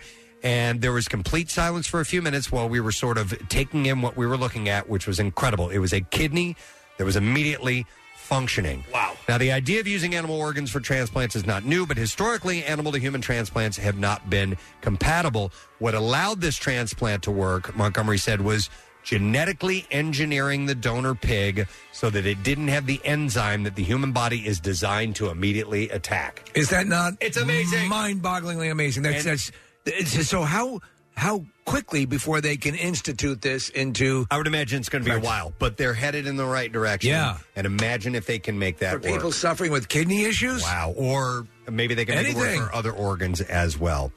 One last story. I love this story. A group of quick-thinking young men were forced to get creative by using their turbans as a makeshift rope to help rescue a pair of hikers in Metro Vancouver Park earlier this month. I knew those turbans would pay off. 5 friends were enjoying their hike at the Lower Falls Trail at Golden Ears Provincial Park when they saw a commotion. Kuljinder Singh said, they said 2 people are stuck there. Can you help them? So they saw 2 fellow hikers stranded on a large rock by the edge of a fast-moving river. Singh said that he and his friends didn't have cell phone reception, but they knew how to improvise. He said, we didn't have any other equipment to save them. He said, we only had our turbans to save them. So Singh said, so the 3 wearing turbans unraveled the headdress to make a rope along with their jackets. He said, in my Sikh culture, the turban is for that. Really? To help save the life of people who need the help. I never knew that. How great is that? I just thought it was, okay, this is the kind of hat we wear. The 2 stranded hikers used the makeshift rope to eventually pull themselves to safety. Unbeknownst to search and rescue, who was called, and volunteers were already on their way. But by the time crews got there, their services weren't needed. They got them out of there. Do you know the original design for the top hat was to deep fry turkeys? No. Yeah. The search manager, Rick Lang, says he was quite amazed. He said, I'd never heard anything like that or seen anybody doing anything like that. That's I amazing. thought it was quite resourceful. They showed great presence of mind to put something together in such a short time. So Singh said, my family and I, my whole Sikh community feel proud of us. While many people are calling them heroes, he does not see themselves that way. He said, in Sikh culture, you have to save their lives. It's not a matter of being a hero, he said. So that's awesome, man. That is incredible. Between that and the pig kidney, Yeah. we're rocking. Some good stuff. You did raise a good question, though. I mean, the top hat, like, why? Why, you know? So you can deep fry a turkey. But really? No, I made that up. Damn it, you got me. All right, and that is the Bizarre File. We're running out of time for you. MMR's Money Clip, gang. The word right now is compete, C-O-M-P-E-T-E, and you have until 15 minutes after the hour to get to it, so about 3 minutes left for you to do that. We're going to take a break. We are going to come back in a moment. We have a last-minute addition to our guest lineup today. How about that? I'm not going to tell you it is. No. Until we get back, we just found out this person's coming on. He's a good friend of ours. We'll be right back. Stay with us. The Preston and Steve Small Business Love You, Help You line. Hi, this is Joe from Penridge Painting, your local Percy painter. You can check us out on Facebook at facebook.com/Penridge Painting or send me an email at penridgepainting@gmail.com. Thank you and have a great day. Next message. Hi, Preston and Steve. This is Rihanna calling from the Bucks County Suicide Prevention Task Force. We have a Hold On You Matter walk on November 6th at the Percy campus of Bucks County Community College. Our nonprofit helps to develop suicide prevention programming in Bucks County, and we'd love it if we had a big show of support at our walk. You can find more information on holdonyoumatter.com. Thank you. The Love You, Help You line. Shop local because small business needs our help. Find out more at PrestonandSteve.com. 93.3 WMMR. Putting Philly first. Sponsored by DellAutoGroup.com, where Jack really does sell them for less. Coming up a little bit later on, Dennis Quaid is going to be on the show. Chef Elton Brown, who has a live stage show in our city coming up on the 23rd, so Saturday. Yeah. And then, of course, the Philadelphia Film Office is presenting the Philadelphia Film Festival. We're going to talk to Andrew Greenblatt from there as well. And we have a last-minute addition to today's lineup. I was very happy to hear about that. Me, too. Looky. It is a friend of ours. Yeah, we always play the hot song. Helium Comedy Club tonight. Yeah, man. Ladies and gentlemen, Doug frickin' Benson is on with us this morning. Hey, man. Hey, everybody. Hey. What a surprise. We didn't know. You texted Casey this morning letting us know that you were in town for the gig tonight, man. That's cool. Yeah, I got this crazy show that we put together where, there's already... I'm on the East Coast. I always want to come to Philly, so we just added at Helium tonight a happy hour show. Oh, that's cool. 6 o'clock. Yeah, it's at 6 o'clock. It'll be about 90 minutes long. Me and at least one or two other comics, and it just should be it's a strange time for a comedy show, but I'm just excited to get one in and to hang out in Philadelphia for the night. No, I think the happy hour comedy show flies. yeah. You don't want to be doing it at 2 p.m. like a retirement home, right? But the happy hour is a perfect. That's when people want to decompress, and so that falls well within the realm of viability. So that's cool. And is it a standard show, or is it one of your other shows? What are you doing?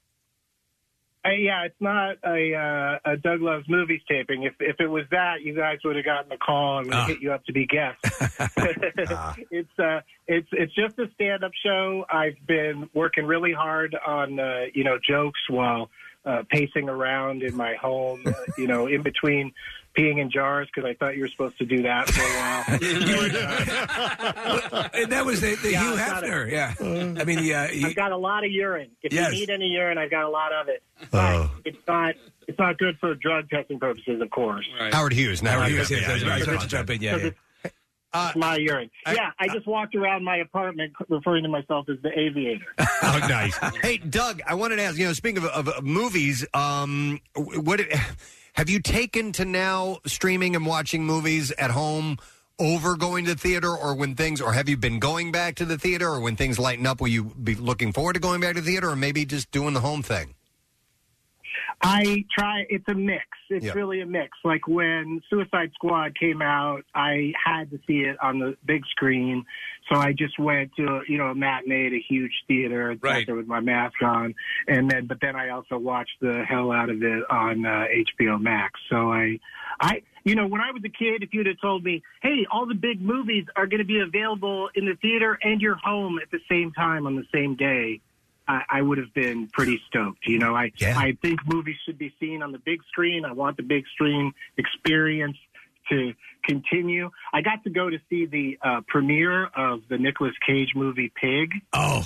And we all sat there with masks on, Nick Cage included, and it was so exciting to... Wow. That movie is so good. Pig is and we had talked about it initially when it was just coming out. We're like, well, what is this about? But it is really a wonderfully well-made movie. Yeah, and it's not a comedy. It's got funny parts, but it was wild sitting with Nicolas Cage a few rows away because you know how he just does things that you don't know if you're supposed to laugh or not. Right. And so it was weird being near him.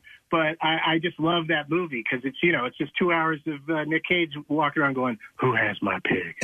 And it's just compelling. It's just so compelling. Since the pandemic, I finally went to see a movie in the theater last week, and it was Shang-Chi and Legend of the Ten Rings, which I absolutely loved. But now, getting used to this watching at home thing. So this weekend, I have a crazy busy weekend. And Dune opens up. I've read the book a number of times, and I love the original film, and I'm dying to see this. But my weekend's so busy, I'm not going to try to make the time to go to the movie theater and see it, which is where I should see it. It's a theater movie, but I'm going to watch it at home this weekend. And I'm a little ashamed of myself. To be honest. Right, but if it's great, you can go back and experience it in the theater. That's true. Sucks, you didn't waste your time going to the There you go. I think I'm sitting right where you are in that take, Doug, is that, listen, the theater means everything. But so I have a nice rig at home where, it's a short throw projector. And, I get a sizable image. And I'm like, well, I was initially very reticent about it. And I don't know, what is this going to happen then? Is this going to cause the movie's overall, the quality to diminish and then so on and so forth? But no, I mean, to have that option, if you want to go see it in the theater, you can. If you want to see it at home, that's great. But, I'm fascinated with the way this is seemingly throwing the movie industry into this conundrum. You had the issue with Scarlett Johansson and the release at home of her film. And, they're trying to wrangle and figure out how this is going to break down as far as getting points on a movie and how that all ends up playing out. What's your take on all of that? Well, that they're just going to have to start negotiating for that stuff. It just wasn't worked out with Scarlett. The pandemic just sort of happened and they scrambled and came up with this idea of, showing the movies on TV. And didn't work out a deal with her and how they were going to pay her. So right. Of course, and she's famous enough that doesn't have to worry about, I know Disney's huge, but and so is Marvel, but like if she walked away, which she seems like she's doing anyway, from those studio and those kinds of movies, she'll still get plenty of work, Right. Doug, I don't know when the last time we had you on was, but speaking of home movies, I really wanted to compliment you on the last Blockbuster. It was a terrific documentary, and you were featured pretty prominently in it, and that was pandemic viewing for me. I think it's on Netflix, or I don't remember exactly which platform. Yeah. But what was your experience like Netflix. that? Okay, and when did you film that? That was, as documentaries tend to be, that was probably about a year before the movie actually came out, and so it was pre-pandemic, and they interviewed me in Los Angeles, where you just sit there, talk about your memories about Blockbuster and everything, and they were to promote this idea that there's just one Blockbuster left in Bend, Oregon, and I was just like, hey, I'll come to Bend, Oregon. That sounds awesome to like walk around in the only remaining Blockbuster video store. I was never really a huge Blockbuster video person. When I was younger, I went to the mom and pop one across the street. Right. Because they weirdly had a better selection. But the idea of the video store and that one exists and you can walk around and look at the titles, look at the boxes, physically hold them. That whole experience, it's gone. Now you just scroll through Netflix for a long time and can't find anything to watch. Right. Yeah. Same thing. Exactly. It's the same thing, different day. But so it was just exciting to go there, and so that's why I'm featured prominently in the documentary, because I was the one, quote unquote celebrity interview they did where I was like, hey, I will come there. You got it. Go there. Hey, yeah. Doug, your mom and pop store, did they have a porn section? Yes. Yes. And Blockbuster did not. Right. Blockbuster was a real buster, if you know what I mean. Yeah. Oh, yeah. Yeah. And in fact, we were talking nostalgically and lovingly about the partitions that would exist in mom and pop video stores that would indicate, okay, back behind that is where the porn is. And there was everything from like old saloon style swinging doors to beaded curtains, but to a sheet. Yeah. That was the area you went in, and guys sort of backed in and like hugged the wall. It was a whole ritual. Yeah, you didn't want to be seen going in or coming out. Like, you'd have to kind of be like, just looking at the titles that are near the curtain and then just suddenly dart through and nobody's Exactly. Exactly. Yeah, whatever titles. And you knew what titles were right by the entrance to the porn section. It was like Beethoven or something. Hey, yeah, I saw Beethoven's Third a bunch of times. Hey, Doug, I wanted to ask about the hair. It's getting really long, man. You going to keep that going? Yeah, I've made a pledge to myself and the world that I'm never going to cut my hair again. Oh, wow. Oh, my God. This was a pandemic decision? I probably won't stick with it, but if you could become Go ahead. It's a real pain. Like I'm having conversations with women with long hair all the time now about like just the crazy things like my own hair scares me all the time because I'll turn and a glob of hair will move and I'll think it's somebody standing next to me or approaching me. And apparently women have had to deal with that this whole time, and I just didn't know. Well, let me ask you, with the long hair and the amount of lighters and things that you use on a consistent basis, does that present a fire hazard? Yeah.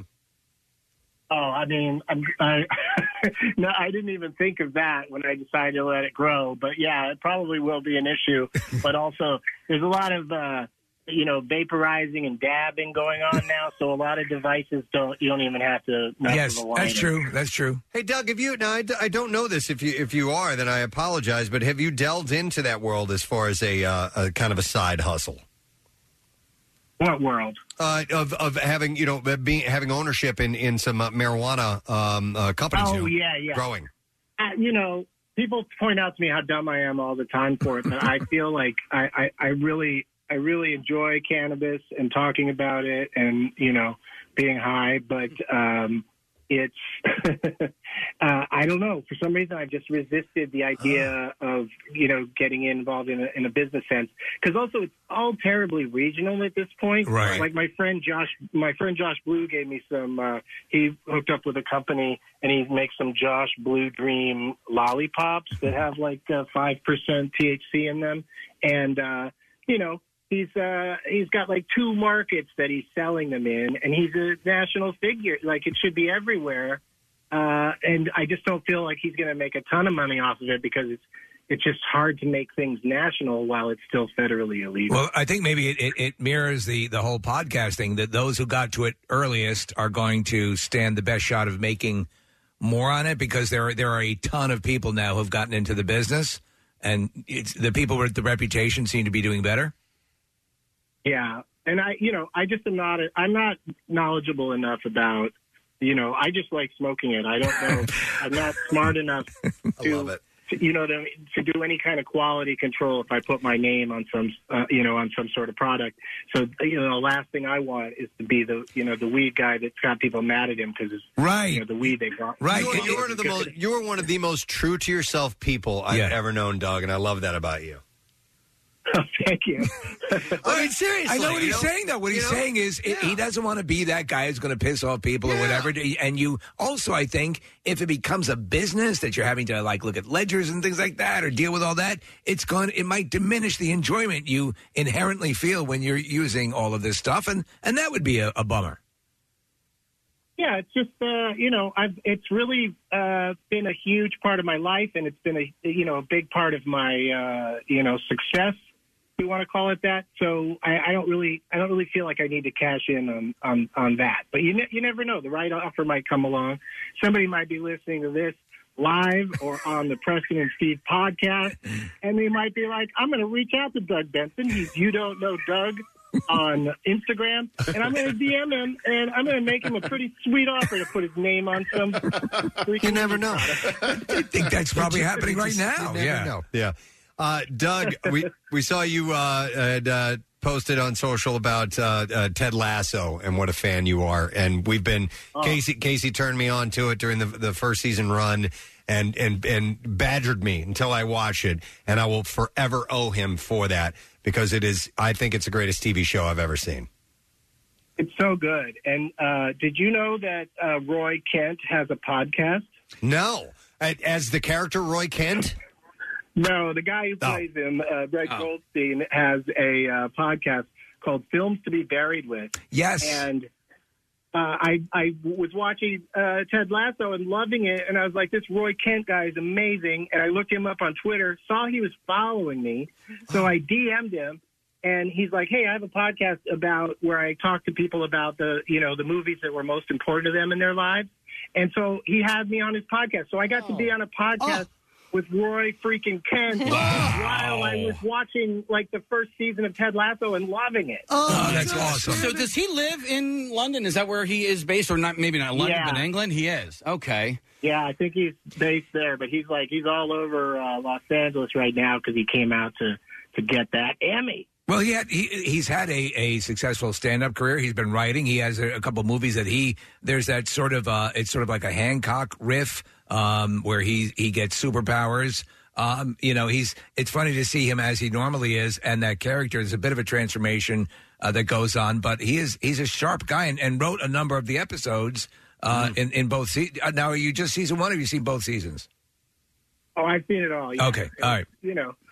I'm still a diehard fan, even though they made some interesting choices in season 2. Right. It's all, but that's what you love. I mean, you talk. I don't know how many seasons they're going to go for, but the characters don't do always what you expect them to do, and everyone is nuanced. But I stand by this. I think this is the show that is closest to like a Frank Capra vibe, where you.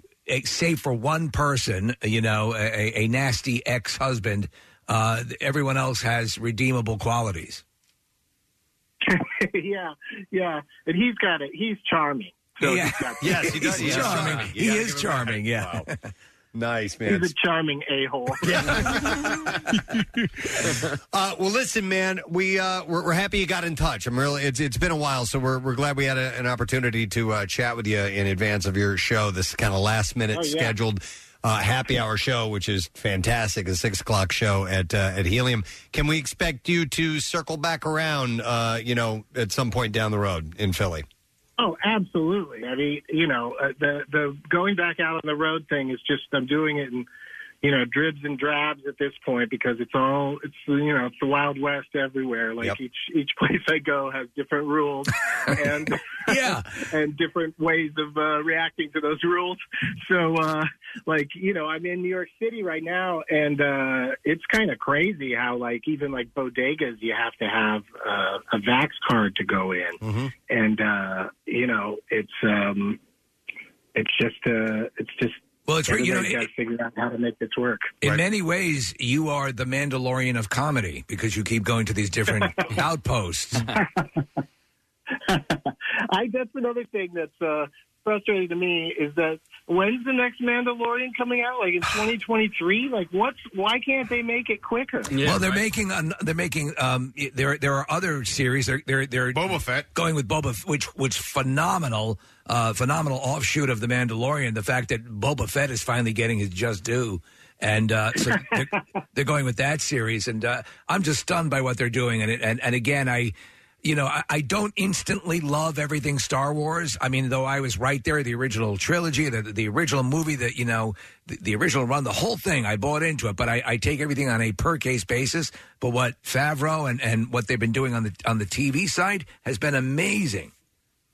Oh yeah, it's I've watched so many Star Wars movies, and heard them talk about the Force so much, and then it's so satisfying to finally see Baby Yoda using the Force to try to steal someone else's snacks. I love it. It's great. Nice. All right, well, can you imagine what would have happened in the world if they had just killed off Baby Yoda at some point? People would have taken their own lives. Yeah, they would have lost their ass. And maybe a step further, killed Baby Yoda and then barbecued him. Oh my God! Oh, no. Well, you don't know what they eat on other planets. That's it's true. quite possible. That's true. He could have been very tasty. Too far. All right. The Mandalorian of comedy is in town. Yeah. Doug Benson tonight, 6:00. One show only. HeliumComedy.com. Get those tickets. Great to catch up with you, Doug. Thanks for coming on, bro. Thank you. Excellent. Nice to talk to everybody. All right, and there he goes, Doug Benson, guys. Benson? Yeah, That's perfect. All right, listen, we need to take a break because we have a laundry list of guests who are going to be joining us when we return. So we're going to get to Alton Brown when we come back, because he's going to be performing at the Miriam Theater on Saturday. And then Dennis Quaid is going to talk to us. He's going to be at the Sellersville Theater on Halloween. So that and more. We'll be back in just a moment. Stay with us.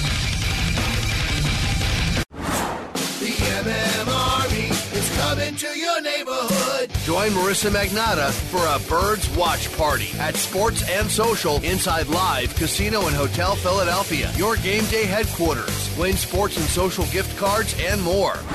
Our next guest is a live show. It's at the Miriam Theater on Saturday, and I've watched him for years on Food Network, so I'm very much looking forward to speaking to him. The show is called Live Beyond the Eats, and ladies and gentlemen, we have Mr. Alton Brown on the show this morning. Alton, good morning. Hey, thanks for having me on. Absolutely. The show, by the way, is Alton Brown Live Beyond the Eats. You can just call it Beyond the Eats. Okay, Beyond the Eats. All right, you got it. I was saving your name to come after it because I didn't want to tip my hand until I actually said your name, and there we brought the. I've got a method here that I use, but I got you, Alton. I'm picking up what you're putting down. Hey, listen, I very soon will be pulling up an annual video of you that I bring up every single year at Thanksgiving, and I have to thank you for putting it out on Good Eats. Could you have any guess as to what it might be?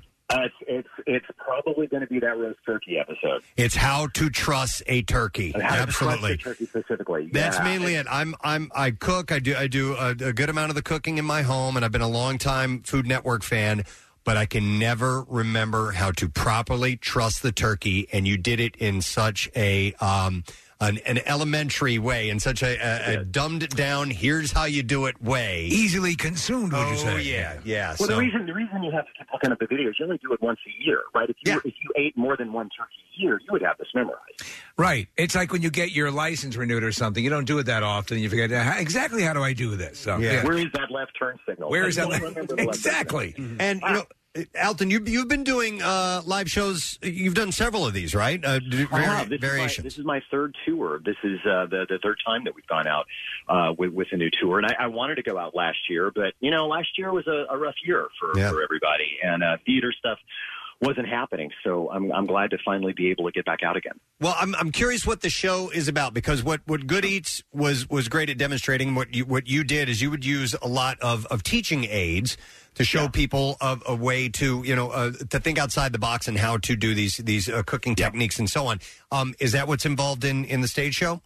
Well, I like to think of my live stage shows as variety shows, culinary variety shows. There's actually a lot of stuff that goes on. Most of it's just me doing things that I can't do on television. So there are food demonstrations, but unlike TV, they are not terribly practical. Well, I mean, they are if you have welding skills. Right. But I generally build very large things to do the cooking. But besides that, there's also what I like to call comedy. Of course, it's only comedy if people laugh. And my band and I do some of my silly food songs. So there's kind of a bit of everything. And this year, we're actually adding a whole new thing, which is that there's actually going to be a game show nice. with contestants buried in the middle of the show. So there's a show within the show. So it's a little bit of everything, but all very food centric. And there are some crazy teaching aids, and hopefully people will leave the theater knowing a little bit more than they did when they came in. I hope. Yeah, I'm looking at your website, and I was looking at some of the pictures of some of the stage shows so far, and it's obviously it's a little bit more of it's halfway between a cooking show and a Kiss concert. You got a lot going on. So I wanted to ask you though. That's a good word. I read an interview with you, and you were talking about you had been interested in cooking shows and so on and so forth, but early on you said they were just sort of led and not a lot going on, and so that sort of shaped the way you were going to approach your methodology. Was there anybody early on in the pantheon of the early cooking shows that you thought was doing it right? Well, I mean, all of us pray at the Church of Julia, and no one ever did it like that. No one ever cooked with such joy and made things so it was okay to make mistakes. And I think that was the single biggest influence. Me as somebody who likes to teach, I heavily took from Mr. Wizard. I stole things from Jacques Cousteau, and I stole stuff from Monty Python because I think that laughing brains are more absorbent, which has kind of been a mantra of mine. So if I can make people laugh, I can teach them without them knowing it's happening, which, would have helped me in high school if somebody had thought about that. Yeah. Well, I so much enjoyed Good Eats, but one of the things I was always confused about, Alton, was that you had seemed so different than the other hosts at the time when Good Eats was starting to make a name for itself. So I'm talking about like Emeril and Rachel Ray and Bobby Flay and all these Food Network stars, is that you knew that those chefs were restaurateurs and things of that nature because they would mention their restaurants and so on. But I never quite had a beat on you and what your background in the culinary world was. I didn't have one. Okay. I mean, I went to culinary school and I worked in restaurants long enough to have, to know that I didn't want to do that anymore. But my background was television production. So I went to culinary school specifically so that I could get the background to make the show that became Good Eats. That's what I wanted to do. So yeah, I was learning as I went and have never owned a restaurant. And you never seemed to display a snobbery against the more standard food, the fun food, the comfort food. Well, I don't think that other chefs were snobs, but you have to remember that chefs that have restaurants, they're selling a cuisine. They are selling their cuisine. I don't have a freaking cuisine. I want the same thing you guys want. I just want better macaroni and cheese. Right. Yes. So my thing is about look, we all know what meatloaf ought to taste like. We just can't get there. And so that's my cuisine is your cuisine. Right. And so I don't ever think it was a matter of snobbery. It's just I don't have that self-expression. I'm not making here's my food. I don't have a food. Right. Well, with those with those episodes, I mean, you clearly these were pre-produced. They weren't in front of a live audience or anything like that, and it didn't seem like they were done there at the Food Network studios where some of the other ones seemed. So I assume there wasn't much of bumping into Emerald as you're going from here to there. Did you interact with those other cast members much? Well, my shows were always shot in Atlanta, except when I was doing Iron Chef America, which was shot in the main studios in New York. So I would run into those people often. Well, not Emerald. I mean, I met Emerald several times. He was the king. Yeah. When I started, it was kind of like if you carried his golf clubs, you felt lucky. Such a lovely guy. What a lot of people don't know or has never been exposed to is that most of these people that were on these shows early on, whether it's Emerald or Rachel or Bobby Flay, were like seriously lovely people. Most cooks are. There was just always trying to kind of create what's their persona going to be on television. But really, all of these people were pretty freaking nice. That's cool. Everybody's always disappointed to hear that. Everybody wants some horror story. I don't have any horror stories. No, I actually prefer to hear that they were nice because they're people you enjoyed watching. That makes it much more enjoyable to know that they're actual human beings. I wanted to ask you about Quarantine Kitchen, which you and your wife have been doing. And I want to ask you, so we, throughout it all, we were, kind of giving out, there were recipes of the week or things that people were coming up with to make while they're sort of killing time. What would you say at this point, in retrospect, was the quarantine food to make, the quarantine dish? Wow. Quarantine Kitchen's the thing that happened accidentally during lockdown for Elizabeth and I. One night, she likes to make sure that I take claim of this because it was my fault, turned on the computer and said, hey, we're live on YouTube. And we didn't think anything would happen. And now we've done like 150 of the gosh darn things. And I would say that there's not a representative Quarantine Kitchen dish except for just throwing a lot of crap in a pan with some eggs. There was a dish called Lots of Crap in a Pan with Eggs. Okay. That's kind of it. We never knew what we were doing.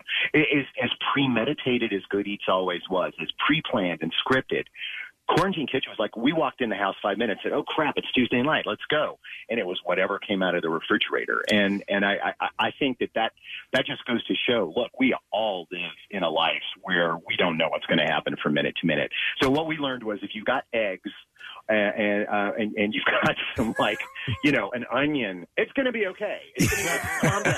Calm down. There's going to be food. That is comforting. We had started to surmise early on that banana bread might have been the front runner. Banana bread, the wonderful thing about banana bread is, believe it or not, we all have rotting bananas in our kitchen. Yes. You don't know it. You may not remember buying the bananas. You don't know where the bananas came from, but they're there if you look for them enough. And that's certainly true. And the nice thing about a banana bread is if you put enough stuff in it, you can actually live off of it exclusively for up to a year. Wow! So it's a food category unto itself.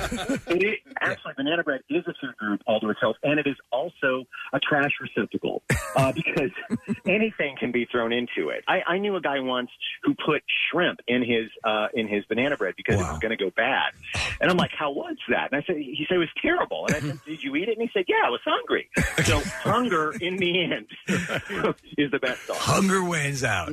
Alton Brown Live Beyond the Eats is Saturday at 8 p.m. at the Merriam Theater. I wanted to ask about this game show that you have within that show. Yeah. Will you be pulling people from the audience to participate, or do people yes. In fact, what we did, because a lot of it is a food knowledge test, I posted a quiz online about, I guess it was almost 2 months ago, that about 50,000 people have taken online. And you can take it, go to my website, Alton Brown Live, or altonbrownlive.com, and take the quiz. So what we've done is we've generated a list in every city, including Philly, of the people that scored the best on that test. And if they're in the theater, they're going to be the ones that are called down. That's awesome. That's awesome. The problem is that some people sat for 3 days and did nothing but take the test. So they kind of, they may have memorized a few things, but it's been so much fun. Alton, throw a question at me. I want to try. True or false?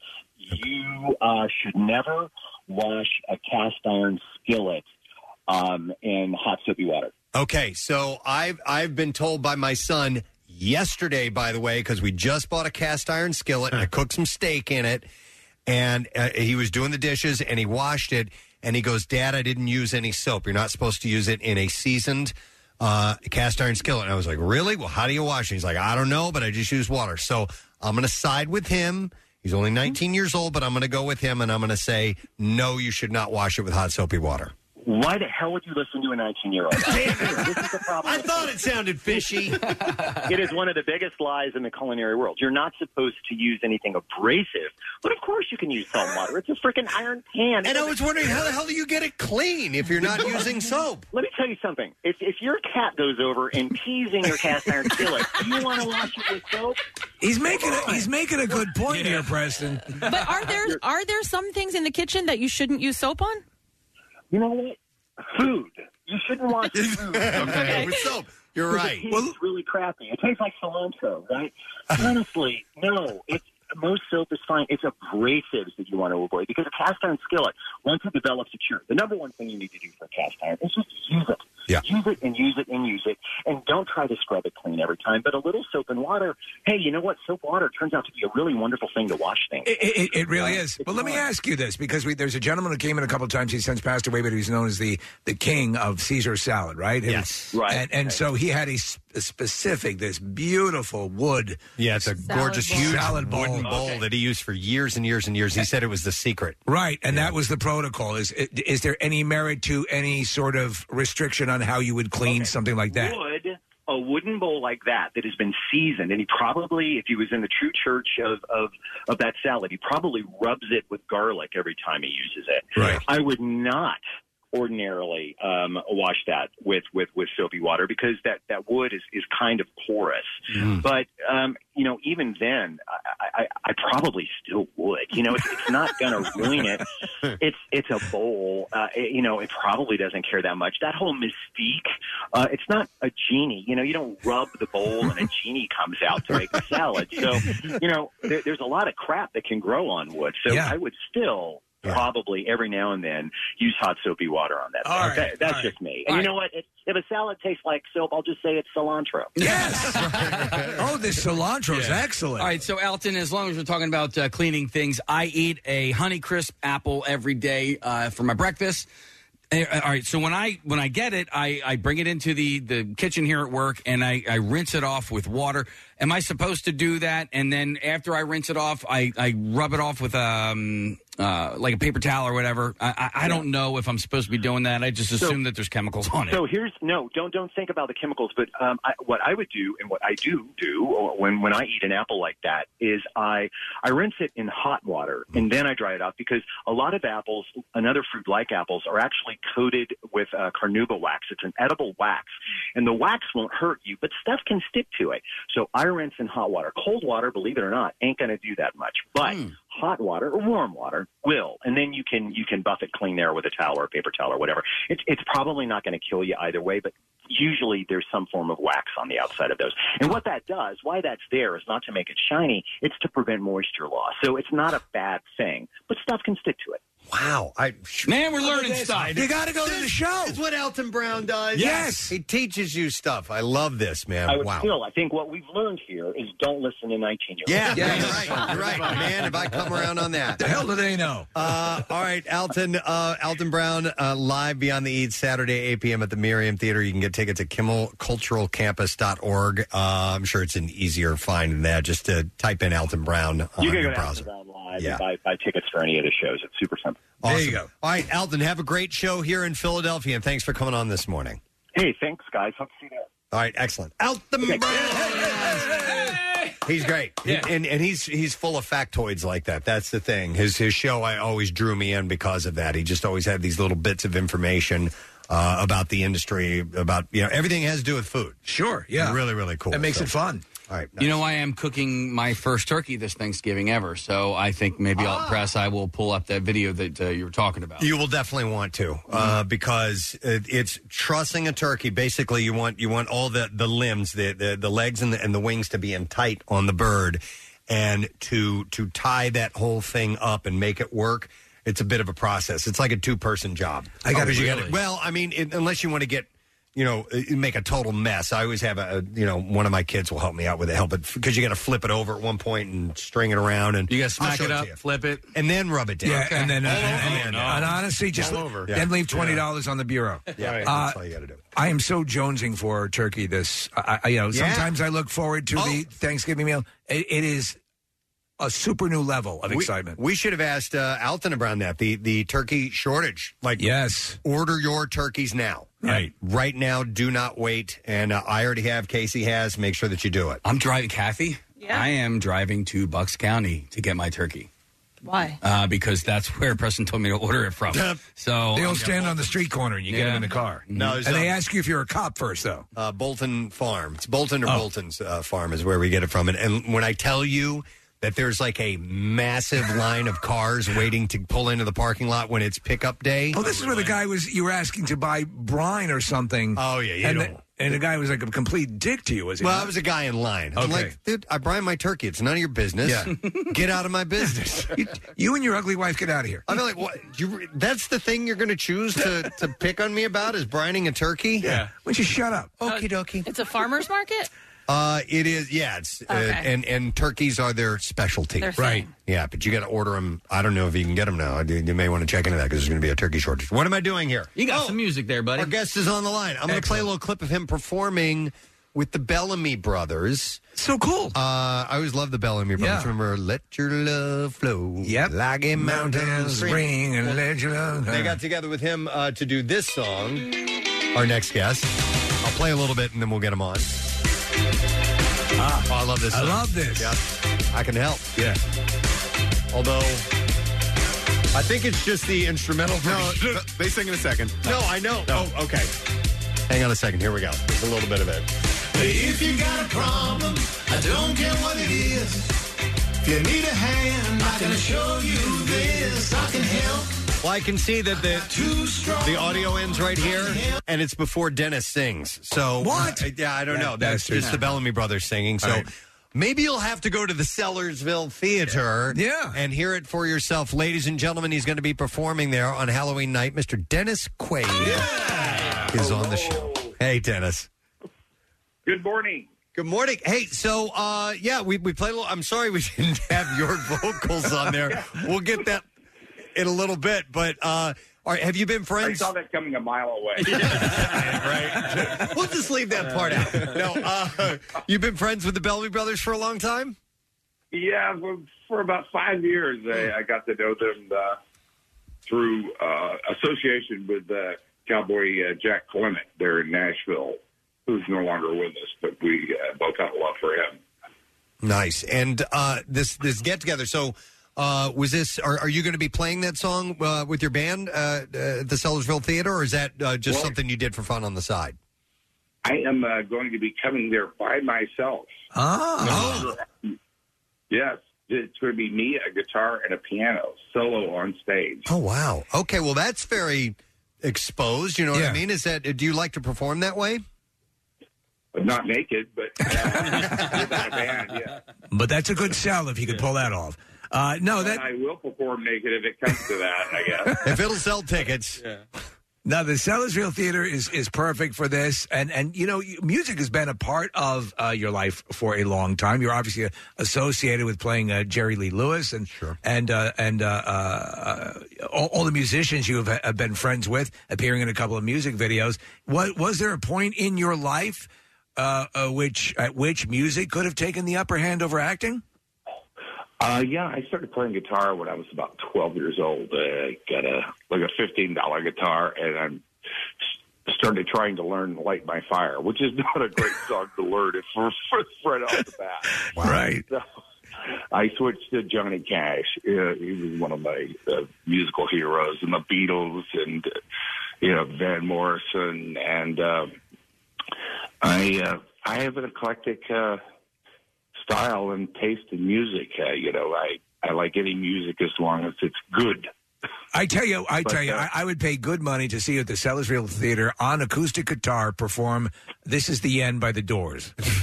Well, that would be good. If you're trying to take, yeah, one-man band. It's going to be me and a guitar. I'm also going to have a piano up there. I started that when I played Jerry Lee Lewis. I had a year to prepare for it, and I just kept it up ever since. And, it's going to be songs that people love and grew up with, and it's going to be songs that I've written throughout my life. And, it's going to be an experience with the audience. And one thing we're going to have is a really good time. Dennis, you mentioned having an eclectic taste in music, and that can be, growing up, that can make things a little bit lonely, because there are people that tend towards that trend towards the popular music, and they have a lot of company to share that music with. And when you have that eclectic taste, you're kind of on your own. You know what I mean? Well, I'm not too cool for school. Let's put it that way. What's the most bizarre? What would you say? I think you're going to be able to relate. Okay, yeah. What is the most bizarre? What is the type of music people would least associate with Dennis Quaid, but that you're very much into? Well, I would say like Frank Sinatra, I guess. Oh. I love Frank Sinatra songs and that style of music. In a way, kind of jazz, I guess, but not too jazzy. Right. The songs I write there, are songs that people can relate to. They're story songs a lot. Dennis, that's one thing I loved about Johnny Cash. Well, yeah, a great storyteller. And I'm curious as to, as an actor, you're probably not that nervous meeting other actors, but are you ever nervous meeting musicians? Oh, sure. My heroes. My band, DQ and the Sharks, we used to do the Doors songs. We did wind up doing Light My Fire and, L.A. Woman and Riders on the Storm. And I met Robbie Krieger of the Doors about 5 years ago. And I do a lot of gigs with him now. And wow. I have to kick myself, You're up there with Robbie Krieger, who was one of my... of course, I idolized him when I was growing up, but he's a fantastic guy. He's like the perennial teenager himself. Still, he just loves to play. I wanted to ask you, because I know it's coming up in your credits, American Underdog. You're playing Dick Vermeil in the movie, near and dear to this area. Yes. Yeah, so is I assume if it's being released, it has a release date here of December 25th this year. Is that still the deal? Yes, that is still the deal. It's the Kurt Warner story. It's not Dick Vermeil when he was with Philadelphia. Mm-hmm. So, but he was quite an interesting guy. He's very emotional. He has a party out in California now.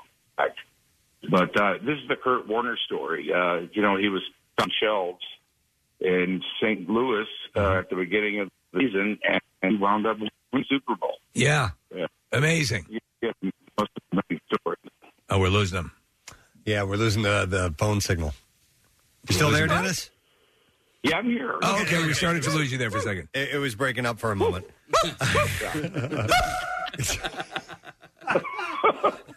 We have reverb if we need it. We have all sorts of effects, Dennis. Yeah. With the way things are with a movie career, a music career, which do you have to try? Do you have to try to squeeze in the music parts, Dennis, or do you make a nice chunk of time for that? Make it a nice chunk of time, because I have the luxury of time and being able to kind of set my schedule. And so I've got this 2-week tour that I'm going out on. This is the first time since COVID that I'm able to get out there, and I'm really looking forward to it. Yeah, it's a cool thing, and everybody we talk to, it's sort of like a broken record, but everyone is so ecstatic about the fact that we're getting back to these live performances that you can't help but share the common enthusiasm for it. So yeah, I mean, this is what you do. This you're in a line of work where you have to interact with your audience, and this gives you the opportunity to do it. Will there be like a meet and greet afterwards, or what could people expect?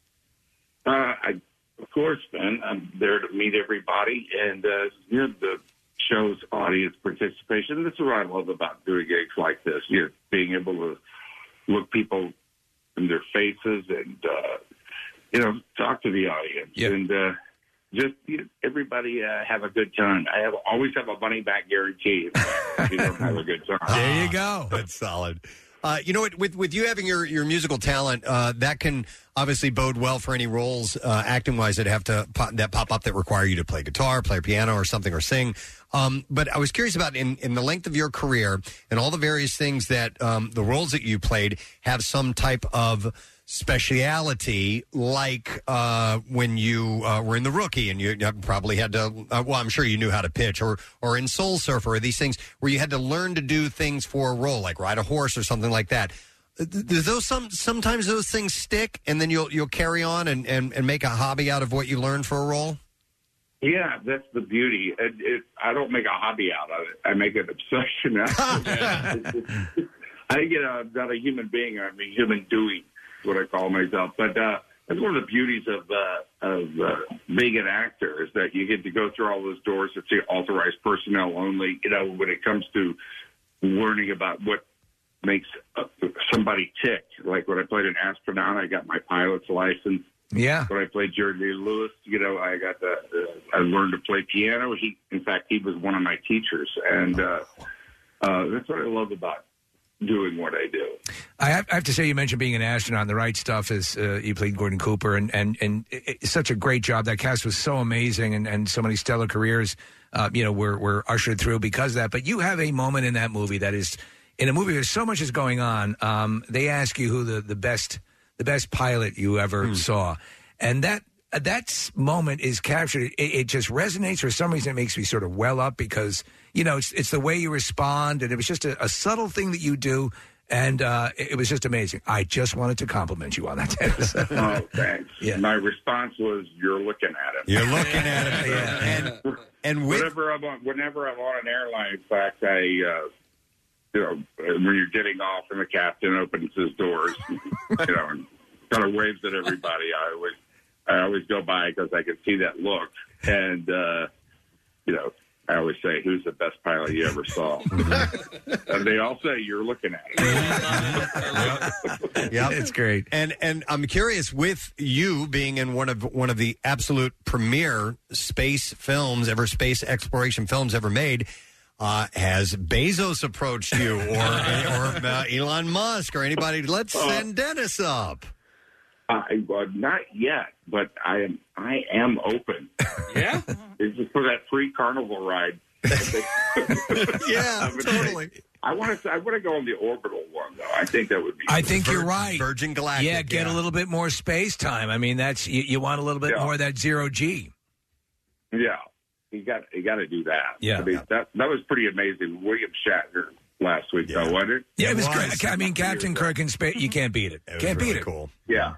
Yeah, and speaking of space, I think Inner Space is an underrated movie, and it's so good. And every time it's on, I love it. But I'm curious as to whether or not you've watched your buddy Martin Short in Only Murders in the Building, because to me, it's the best show of 2021. Yes, I have. He's just he's the greatest. He and Steve, they've got a great show that they tour with, and while we were doing Inner Space. That's where I met Meg, and it was just, I just remember me and Marty being in my trailer and just cracking jokes the entire time. It was not working, that's for sure. It's subtle movements and facial gestures that he makes that just inherently make me laugh. There's something about Martin Short that is just automatically funny every time I see him. Yes. Do you know that he's like a trained classical concert pianist? Oh, no. Did not know that. I knew he could sing, but I didn't know he was a pianist. Wow. Yes. He can play the Polonaise. Well, maybe you can one day bring him up on stage and you guys can piano duel. Yeah, there you go. So listen, when you're on a set, I don't know, I hear that there's a lot of downtime, there's a lot of hurry up and wait and stuff. And so all right, so Goliath, you were in the previous season of Goliath with Billy Bob Thornton, and we've actually had him in the studio, and he's a musician. Did you get to sit around and jam with him? Billy Bob and I are really good friends, and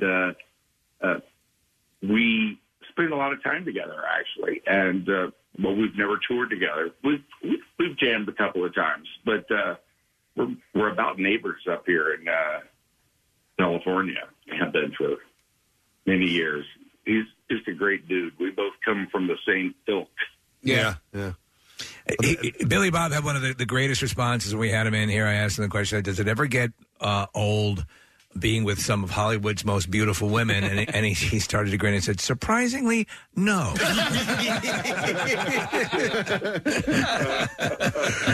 I love it. Well, listen, Dennis, we hope you enjoy this 2-week tour that you're doing. Sellersville Theater. It's going to be a Halloween show. Yeah. Are you going to, any idea of a costume for the night? Or are you going to just be, well, we already established you're going to be naked I for tell the you show. what, I'm not going to wear a mask. Okay. All right. Fair enough. You got to sing. I understand. Excellent. All right. Well, tickets are on sale now. You can get them st94.com. It's great always to speak to you, Dennis. Thanks for coming on this morning. On out and see us. And like I said, everybody is guaranteed a good time or your money back. All right. You can't beat that. Money back guaranteed from Dennis Quaid. Thank you, Dennis. Take care, man. All right. And we have actually the audio of him singing. It's a fight that people get lonely. I never knew, but a woman like you, baby, should never have the blues. Let me help. I got two for me. Let me help. It was shown to be good, to do you good. Let me help. That's a catchy song. That is a catchy tune. He's also in the video for Let's Give Him Something to Talk About with Bonnie Raitt. Bonnie Raitt. Yeah. Yep. They were friends. I remember, I think last time we were on, we talked to him about that. But, yeah, he's a cool guy, man. Yeah. So many great movies. I mean, we weren't going to sit and pick apart his movie career because he definitely could have, though. wanted to talk about his music. But we keep chipping away. Remember the last time I think we brought up Dreamscape? Which my God. One of you, we're big fans of that movie. Yes, Yeah. Dreamscape, where he was a psychic that could get into people's dreams. Yeah. And it was a cool movie. And you mentioned Inner Space, Nick.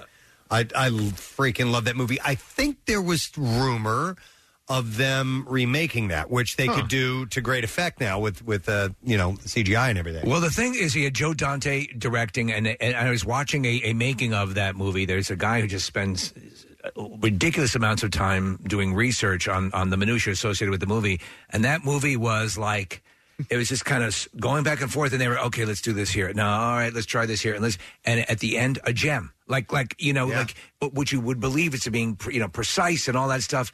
Joe Dante just knew how to guide it to the end, and it is you're right, it is very underrated. If you haven't seen it, I would say it probably still holds up. I haven't seen it in a while. Yep. All right, we should take a break because we got more to go.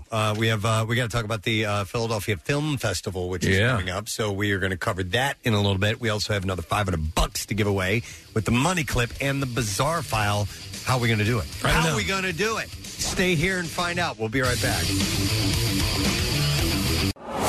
At WMMR, we are so very happy for our morning hosts, Preston and Steve, upon their induction next week into the Radio Hall of Fame. What the Thanks in large part to you and your loyal support. That was awesome! So celebrate with us during our Hall of Fame weekend as we flip through the pages of the Preston and Steve Show scrapbook. Stop thinking of clams! And you know, with these guys, there's no coattail riding or laurel resting.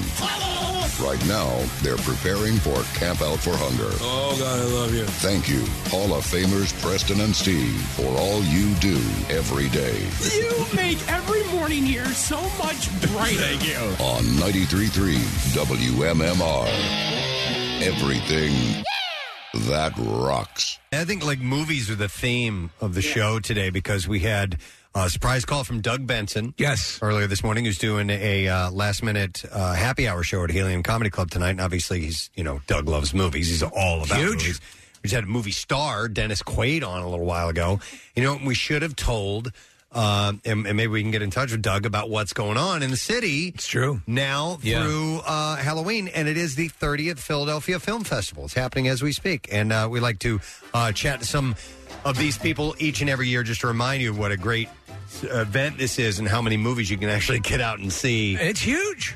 Please welcome the CEO and Executive Director of the Philadelphia Film Office, Mr. Andrew Greenblatt. Good morning, Andrew. Good morning. All right, and we also, absolutely. And then we also have the artistic director, Michael Lerman. Good morning. Hey, Michael, how you doing, man? I'm good. That's quite the entrance. Casey's had a lot of coffee this morning. We're amped up. Yeah. He was very excited. All right, so do I understand it's already happening, Andrew? Things are underway as we speak? That's right. We kicked off last night with our opening night screening of Belfast and a pile of other movies in our supersized 30th anniversary program. Let me ask you, with obviously there were some movie production schedules were impacted, things were delayed. There have been movies that have sort of, even big blockbusters that were sitting on the shelf for like a year plus 2 years.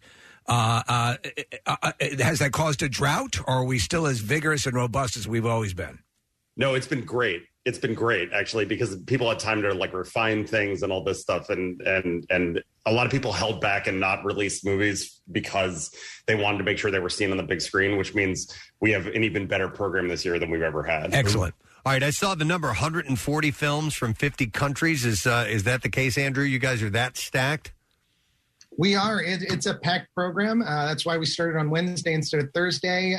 We are using all of our screens at the PFS Force. We're using the Philadelphia Film Center. It's just a fantastic program and so much to show and so much diversity so that there really is something for everyone. All right, so it's a little overwhelming, that many. Okay, so how do I boil it down? Let's say I'm a film fan. I've got genres that I like. I have, actors, directors, and so on that I like, and maybe I want to pinpoint those things that are in my wheelhouse. How do I go about doing that?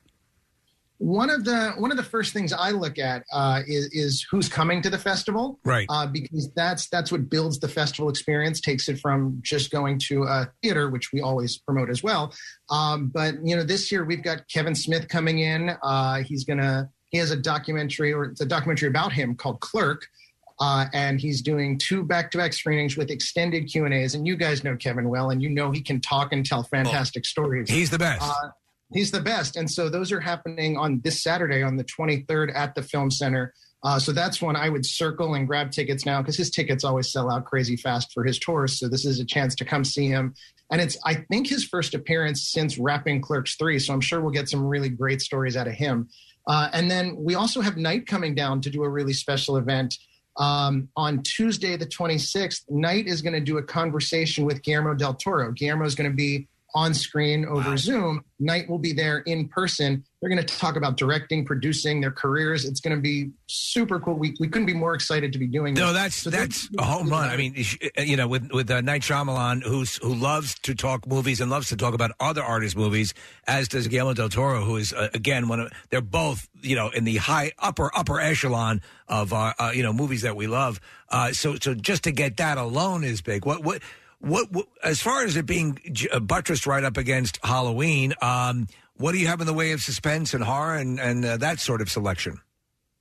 I mean, we have a pretty robust after-hours program, but it's funny because, when you ask that, my mind goes to, we have a lot of horror-adjacent stuff, too. One of my favorite things in the program is a documentary called Alien on Stage about a working-class theater troupe in London that decided to put on a production of Alien. Ridley Scott's Alien. I heard about that, yeah.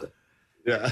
So, I can't think of something more Halloween than that. It's about costumes and dressing up and just kind of normal people bringing a horror movie to life. So it's really cool. But we have traditional horror movies too, like a film called Off Season by Mickey Keating. It's just a creepy movie about a couple on vacation who realize that they may be in a haunted place. Things like that.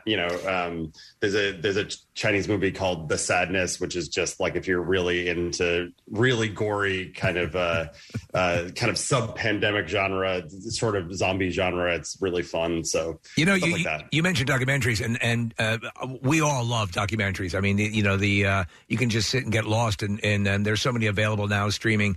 What are the big breakout documentaries that you guys will be showing? I mean, I think that's one. There's a doc called Searchers, which is about different people at different stages in their life on dating apps, which is just so funny and kind of fun to look at different people's personalities and the way they interact with that sort of thing. Ironically, we have this really funny movie about, it's called Listening to Kenny G, which is like, I know very much not your audience wheelhouse in terms of the music styling, but I think that's what that movie's about. It's about the difference between an artist that's popular for reasons that people don't understand, and so hated across the board. I love that idea. I love that concept. Yeah. And the people who have to defend their fandom for that artist. Yeah, exactly. So it's about both sides, and so it's people that hate Kenny G and people that love Kenny G, and it's so fun to watch. That's great. Hey, Andrew, the PFS Drive-In at the Navy Yard, is that a new addition this year, or have you guys done that before? So we launched it last year. Last year's festival was all hybrid. It was hybrid, so most of the stuff was online on our digital platform, and then we added the drive-in for the only real physical, screening experience while still being safe and socially distanced. We kept it this year because we are mandating vaccinations at our theaters, and we wanted to give people the option, if they weren't comfortable yet coming into theaters, that they could still go somewhere and have that physical experience, or if for some reason they're not vaccinated, they could go there. But it's great down there. I don't know if you've been, but we've got these huge, big screens set up on shipping containers, and we've been running it for about almost a year and a half now, every weekend, and we're thrilled to have it for the festival. But we really want to push people into theaters because there's no better way to see a film than in a movie theater. Yeah, and to that point, obviously, the fact that this is happening again and movies are getting, you get that communal experience. But for the person you said who might be reticent, what is the online experience like? Are they getting the full movies as well streamed to them? So we have 25 of our titles available on our virtual screening platform that you can watch at home. Lots of great films on there if you're not quite comfortable coming back yet. But the majority of our festival is designed to be seen in a theater. Our biggest films are in theater only. Opening night, Belfast last night, our closing night screening of The Same Storm, where the director, Peter Hedges, who had our opening night film back in 2018, is coming back with his new film, which is about the pandemic. He'll be there in person. Things like King Richard, Will Smith's new movie, in theaters only, in our theaters only for its premiere. It's the first time we've gotten Will into the festival, so we're really excited about it. And then go ahead. Go ahead. Sorry. No, I was going to say The Electrical Life of Louis Wayne. I'm familiar with this. I was not familiar with the movie, but is he not the guy who draws the artist known for the cats, the very human-looking cats with large eyes? Yeah, and he is, and that movie's crazy because it's kind of like it's a really fun period piece with Benedict Cumberbatch, but it's kind of like a parody of a Benedict Cumberbatch period piece too. It's like a parody of all these other movies you've seen him do, like Imitation Game. Right. It plays a little bit like that because he's such a crazy character, but it's earnest and lovely and hilarious in many different ways. Cool. I was just going to say that for people that are resident too, we should note that we're doing a lot of great COVID safety protocols. Like we're at 50% capacity, and so it's distanced, and the theater just feels safer than ever, I think. All right. Awesome. Very nice. All right. Well, it's underway. It goes till Halloween, and Philadelphia.org/festival. And that's where you can get all the information from, Andrew? Yes, that's the best place to go for all the information, to buy tickets. You can also come to our box offices at the Film Center or the Bourse. All right. Love it. It's the 30th year, man. So, wow. Yeah, it's a milestone. Well, congratulations, guys, and good luck with everything. I hope it all goes well. I'm sure that it will. And thanks for coming on this morning. Thank you for having us. Absolutely. Anytime. Andrew Greenblatt and Michael Lerman with the Philadelphia Film Office, and the Philadelphia Film Festival is happening now. So we have 3 minutes before. I think we need to do the Bizarre File. Yeah. I think we WMMR presents Preston and Steve's Bizarre File. I might go a minute over or something like that. All right, anyhow. It's brought to you this morning by Iron Hill Brewery. Their top-selling IPAs and seasonal beers are now available everywhere craft beer is sold locally. Visit ironhillbrewery.com and click Beer Finder to find a retailer near you. Well, a boy who walked unexpectedly onto the stage to say hello to Pope Francis during the weekly Wednesday audience at the Vatican won a white papal skull cap to take home with him. The boy, wearing a black tracksuit with yellow stripes, grasped a smiling Francis by the hand before being offered a chair next to the pontiff by a senior Vatican official. That's very cool. The child, who Francis later said had suffered from unspecified learning difficulties, was clapping enthusiastically while it was happening. He didn't stay sitting for long, though. After getting up and grasping the Pope's hands again, he asked the official for Francis's cap, touching it to make clear he was pointing to his hat. It was a papal it's hat. adorable, yeah. And the 84-year-old Pope referenced the boy during his address, saying, "I was reminded of what Jesus said about the spontaneity and freedom of children when this child had the freedom to approach me and move as if he were at home." But that was Jesus, and there's no way you're getting his goddamn hat. Yeah. Or if an adult tries to do this, the Swiss guard will I'll tackle break your you. knuckles. Yeah. He said, and Jesus tells us that if you don't make yourself like children, you will not enter the kingdom of heaven. A very sweet moment. He told the crowd in the hall inside the Vatican, have the courage to approach the Lord and thank this child for the lesson he taught us all. And may the Lord help him in his limitation, in his growth, because he has acted from his heart. The boy was later waved off the stage by Francis, proudly wearing his brand new zucchetto, which is a type of small and round white ecclesiastical skull cap worn by the Pope. So I thought that was and pretty he cool. and his family were kicked out of the country. Right.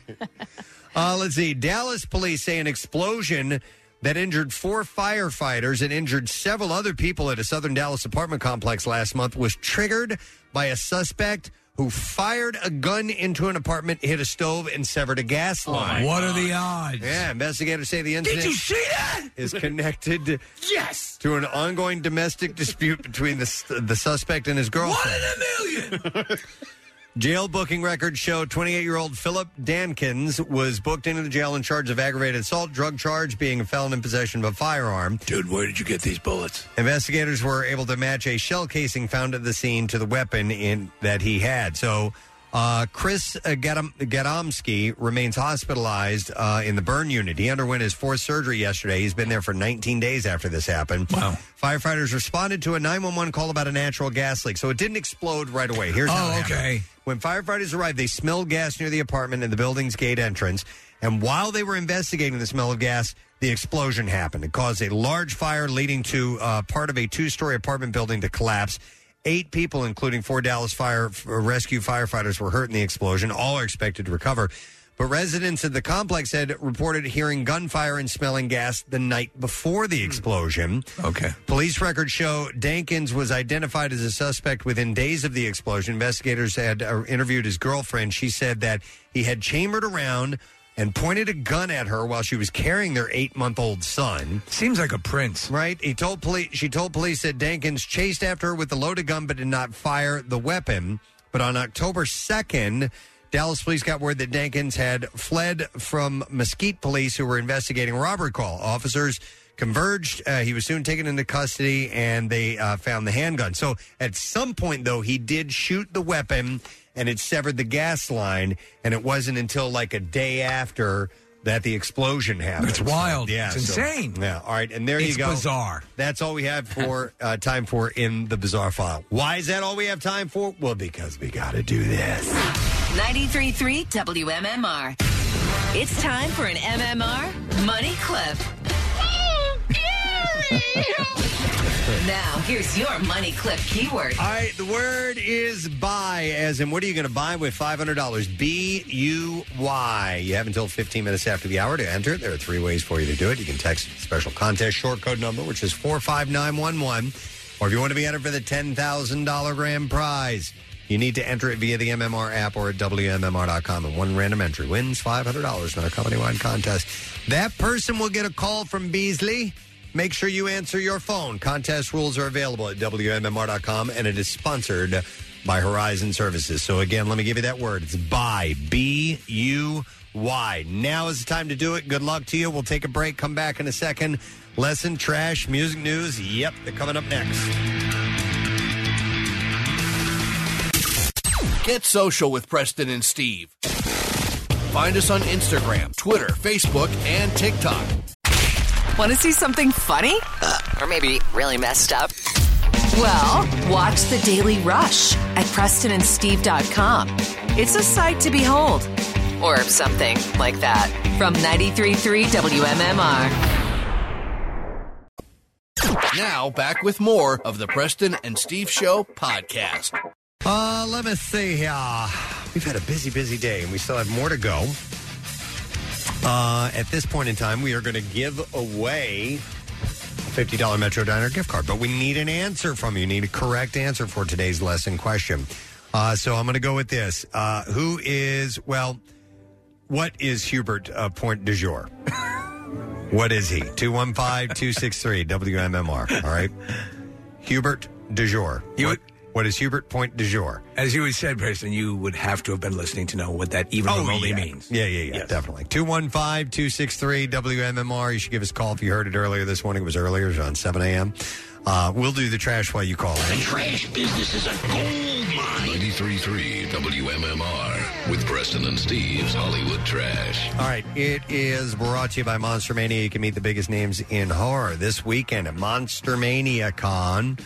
It's number 48, by the way, at Oakson, PA, at Oaks, PA, with Christina Ricci and Michael Myers reunion and more at monstermania.net. What's going on, Steve? Well, Katie Couric says she never saw the dark side of her former Today Show host, Matt Lauer, co-host, I should say. Couric says she had heard rumors, but discounted them as the gossip of just 161 coworkers. Oh, my God. Dr. Dre's ex-wife reportedly had him served, get this, with legal documents while he was attending his grandmother's wake. And to make matters worse, the documents being served were placed in his grandmother's mouth. Whoa. That's just wrong. And finally, Queen Elizabeth has canceled her upcoming trip to Northern Ireland under the advice of her doctor. Apparently, the Queen has not fully recovered from an injury she suffered while rock climbing. So, that's your Let's get an answer, shall we? What is Hubert point du jour? 215-263 WMMR. We're going to go to Lou. Hey, Lou. Hey, Gadzooks, guys. Hey, Gadzooks, Lou. All right, so what is the Hubert point du jour? Is the Hubert of the day. Hubert of the day, Hang on, Lou. All right, Lou, we are going to set you up with a $50 Metro Diner gift card, and you can find all the flavor with Metro Diner's newest herb roasted chicken, a bone-in half chicken marinated fresh daily in a blend of special herbs and spices and oven roasted to tender perfection. You can enjoy today. Order online at metrodiner.com. Now, Preston and Steve's Music News on 93.3 WMMR. All right, this morning it is brought to you by Horizon Services. You can get a free up to $2,000 upgrade when you buy a new heating and cooling system in Horizon Services. Best deal ever. You can install as soon as tomorrow, or it's free. Visit horizonservices.com. All right, let's start with a band we haven't heard anything about in a long, long time. On a recent interview, Silverchair's Daniel Johns revealed that he may never perform live again. Silverchair went on an indefinite hiatus in 2011, and Johns opened up about previously saying that he would never reunite with the band, quote, for $1 million or if someone had a gun to his head. Was there a medical issue with him or something? He had anorexia. Okay. All right. It's one of the rare, male examples of that. And, and that was a long time ago, but I don't know what's going on with his health now. But I like Silverchair. Yeah, the singer says of that statement, I was firm that Silverchair were not getting back together, but one of the other members kept saying, no, we're just on a break and we'll be back. And I was like, this is really starting to affect my mental health because I'm saying that that's it. And every time I tried to tell the truth, someone told a lie. So I said I wouldn't get Silverchair back together with a gun to my head or $1 million. He said, maybe that was too harsh in hindsight. Agreeing that his relationship with Silverchair is tricky, Johns added, it's a very accurate appraisal. It's not that I'm not proud of the work. I'm actually really proud of the work. It's just that it's emotionally triggering for me, and it still kind of burns. While he does still work on music, the singer said that, I honestly don't think you'll ever see me perform live again. So he's sort of wishy-washy on it. He said there's so much music. So much music coming, and I'm really proud of it, and you don't need to see it live. Just listen. So he's not going to perform again. He just doesn't want to. Gerard Way revealed to Travis Mills on Apple Music One that Welcome to the Black Parade almost didn't make it onto My Chemical Romance's third album, The Black Parade. According to the band's frontman, the track didn't have, quote, really strong themes and titles like the other songs on the album. He said, then I started to bring the concept into the musical side of things where I was like, I want to call this Black Parade. And I want there to be a parade on the record. And then we started to kind of break the song and then reconstruct it. And it was around this time that I wrote the opening melody for piano that Rob played. And then once we reapproached it from the perspective of starting with a completely new introduction and a new way to start the song and helped us fix the rest of it. And the song went on to become one of their biggest. Oh, yeah. I still don't know what it's about, but it is a fun song. I'll tell you what it's about. It's about when he was a kid, his dad took him to a parade. Yeah. And there was a marching band, and for some reason it had nothing to do with the parade, but he had it's when his dad had indicated that someday you will die. Okay, it was just amongst the conversation they had that day, it had to do with death. He didn't bring him there specifically to tell him about that, but it happened to be there, and he associated it with this parade as well. Can I get a hot dog? And then he says, now he calls it the Black Parade. And I remember reading an article of him talking about that. That is weird. So we'll go watch the parade, and I'll tell you about your mortality. No, I don't think that it was intended. I think that just somehow or another, maybe he asked a question as a kid might ask, and his dad just gave him the straight poop on it, and then he ended up hearing that, and so he associated this marching band and parade and all this stuff. Those clowns are funny. Well, they're all going to be dead soon. With death. So that's what I was told anyway. Nick, could you look that up and verify that for me, just in case? I do like the song. It's like a big rallying sort of, triumphant. Yep. Although it was Lars Ulrich that was interviewing Miley Cyrus for Interview Magazine, the Metallica drummer still had plenty to say about the state of both the touring industry and his band. He spoke candidly about what a post-COVID road trek looks like. He said, obviously, it's a whole new world out there. We've been talking with our team about COVID protocols, and it seems like the safest, most peaceful place that you could be these days is on stage. He said the phone doesn't ring, nobody can bother you, you're up there alone, you leave all the horse crap behind. When you walk out on that stage, it's the greatest feeling. And he also talked about the fact that Metallica was originally a cover band back in the day, and he was just saying on playing other people's material and reinterpreting it, he said, with respect, obviously, to the original version, it's so freeing, you don't have to be so precious about where to put the double chorus or where to go to the bridge before or after the solo, all these things that you drive yourself nuts over in your own songs, they just melt away. Isn't that part of the standard growth of most bands, that at some point they do cover stuff? Sure, yeah. And he's talking about it because he was interviewing, Miley Cyrus, and it's a part of the various artists that are doing Metallica's music on the new covers collection, the Metallica Blacklist.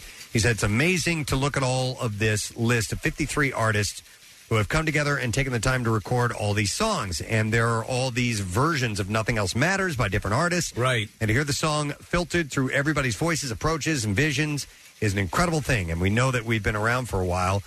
We can certainly feel it in our bodies, but at the same time, our spirit is young, and our spirit is always about the next album. So, Nick, did you find anything about the Black Parade? Was I anywhere near it? Okay, I guess no, not. But I don't know. I don't see what you were talking about in songfacts.com, and which is a pretty good resource for history of songs and how they were written and stuff. So this one, My Chemical Romance, came up and wrote this song at the Paramore Mansion. Steve, you know that? It's in L.A. It's apparently haunted. I've heard of it. Yeah, I didn't realize that. So they felt like there was this presence while they were staying there. There were vibes in this house, and it made everybody feel kind of dark, a little bit depressed, and so that led to the mood that led to that song.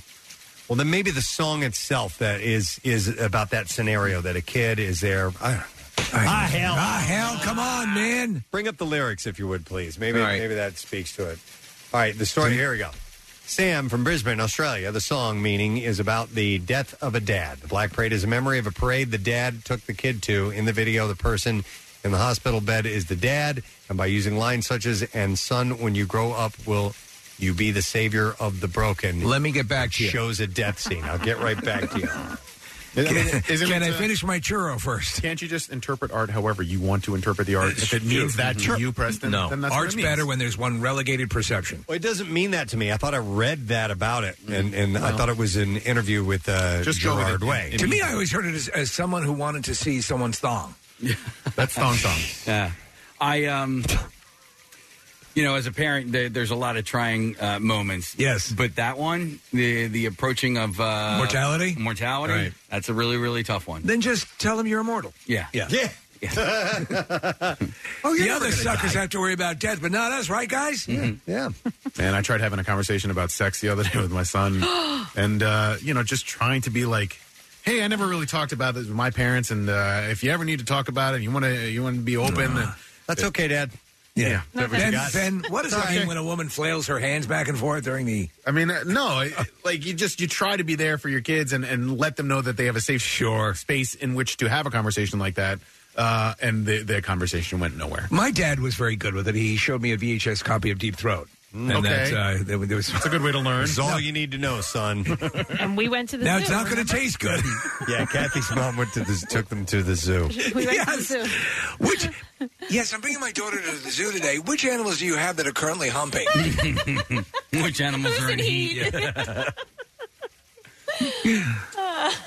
All right, let me see here. I got one more story. Pat Benatar and husband guitarist Neil Giraldo are prepping their first stage production titled Invincible the Musical. I might go see that. I am on a big Pat Benatar kick lately. Yeah. The musical, which reimagines Shakespeare's Romeo and Juliet for the 21st century, features a book by Bradley Bredeweg and direction by Scott Schwartz. Invincible the Musical will be running invitation-only industry readings in L.A. November 10th, 11th, and 12th. It's going to be in L.A. I can't make that. Broadway.com reported this new musical explores how love and equality battle for survival in times of great transformation. The star-crossed lovers meet in the modern, war-torn metropolis of Verona as the newly elected Chancellor Paris vows to destroy the progressive resistance and return the city to its traditional roots. Wow, that sounds horrible. Through Benatar and Giraldo's rock anthems and new songs, Invincible the Musical imagines peace in a divided world. So that's what that's about. Or about when a dad takes a kid to a parade and tells him he's going to die. You like that ice cream cone, don't you? Better really love it because you're going to die soon. One last story, and that is the fact that our own Jackie Bam Bam had a sit-down discussion with Billy Idol. Yeah. And that is available at WMMR.com. I checked out a little bit of it. They went into details about, writing Rebel Yell and where that inspiration came from. Some very cool insight. Yeah. Billy was very talkative, and Jackie connected with him, and you can check that out at WMMR.com. And that is what I have in music news. We're going to take a break. When we get back, we wrap it up. So make sure that you're with us because we'll get the letter of the day for the word of the week. And we don't want you to miss out on that prize, which we give away tomorrow morning. We'll be right back. On this Thursday morning, beautiful today, 77 degrees and plenty of sunshine. Steve, get the hell out. All right, I'll go. Leave. Steve's got an appointment he's got to go to, so we say... Santa's got to go. We bid you. I'll see you guys later. A fond adieu, sir. I would like to thank all of the guests that have been on the show, and there have been many today. Thank you to Doug Benson. Hey! Doug, a last-minute addition to our roster of guests on the program. He is doing a happy hour show tonight at Helium Comedy Club, and it's just him doing his stand-up. It's not Doug Loves Movies or all that stuff, but Doug, just going to his stand-up routine is a blast, and he loves Philly, so get your tickets now. Thank you to Mr. Alton Brown. Hey! Alton is doing a show at the Miriam Theater on Saturday, and he's got a couple of shows, 3 p.m. and 8 p.m., and you can go to Kimmel Center or KimmelCulturalCampus.org or altonbrown.com to get tickets. But he was great to have on the program, as well as Dennis Quaid, who was on the show. Dennis is at the Sellersville Theater, and that is on Halloween, actually, and tickets are available at st94.com. And then finally, we had both from the Philadelphia Film Office, Michael Lerman and Andrew Greenblatt.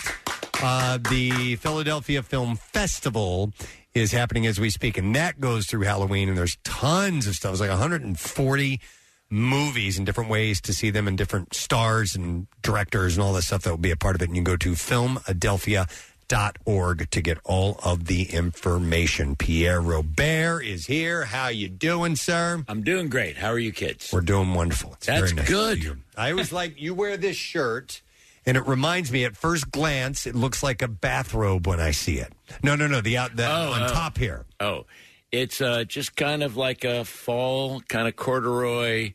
It looks crazy comfortable. It's so comfy. Looks soft. Soft, comfy, just like me. I like soft and comfy like Pierre Robert. Isn't that right, sweetie pie?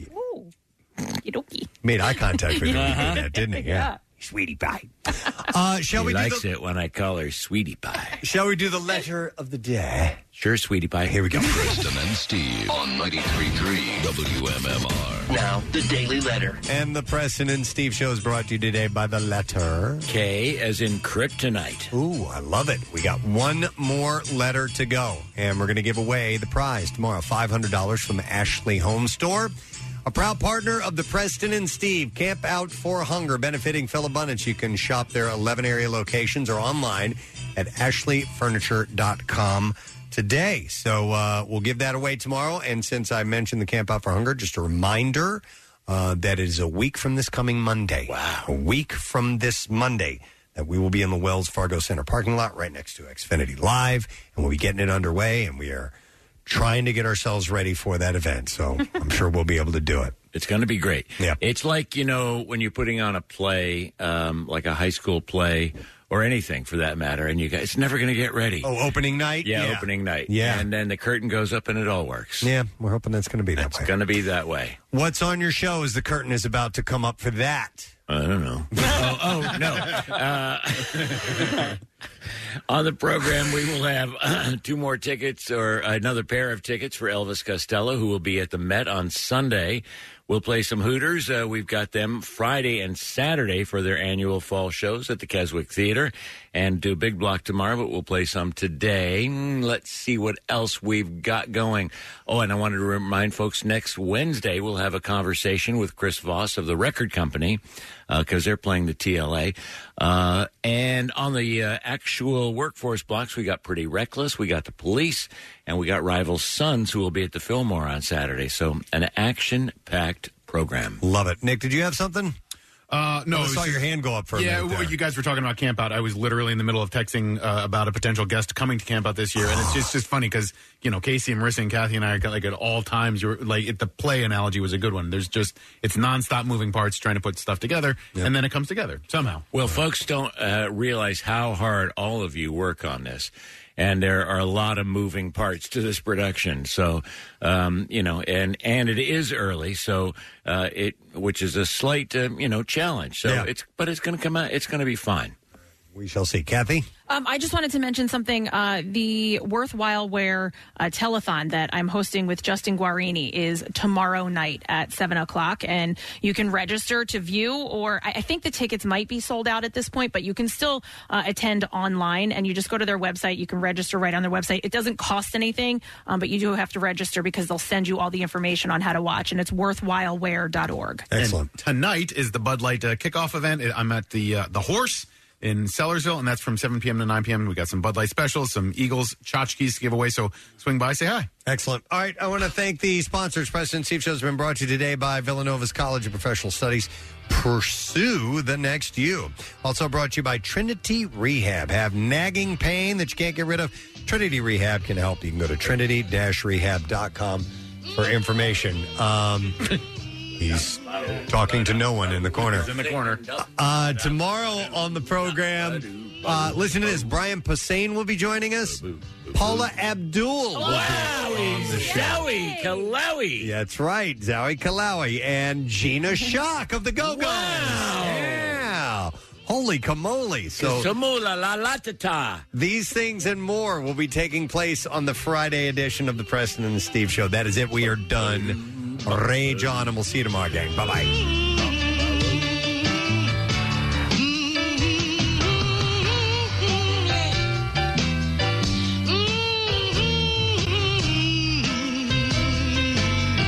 Preston and Steve on 93.3 WMMR. We travel to see what's around the bend and what we're capable of. And now Capital One's new class of travel card can keep up with you. Introducing Venture X from Capital One. With 10x miles on hotels and rental cars, and 5x miles on flights booked through Capital One Travel, and 2x miles on everything else you buy. Venture X, for those always asking, where next? Capital One, what's in your wallet? Terms apply. See CapitalOne.com for details.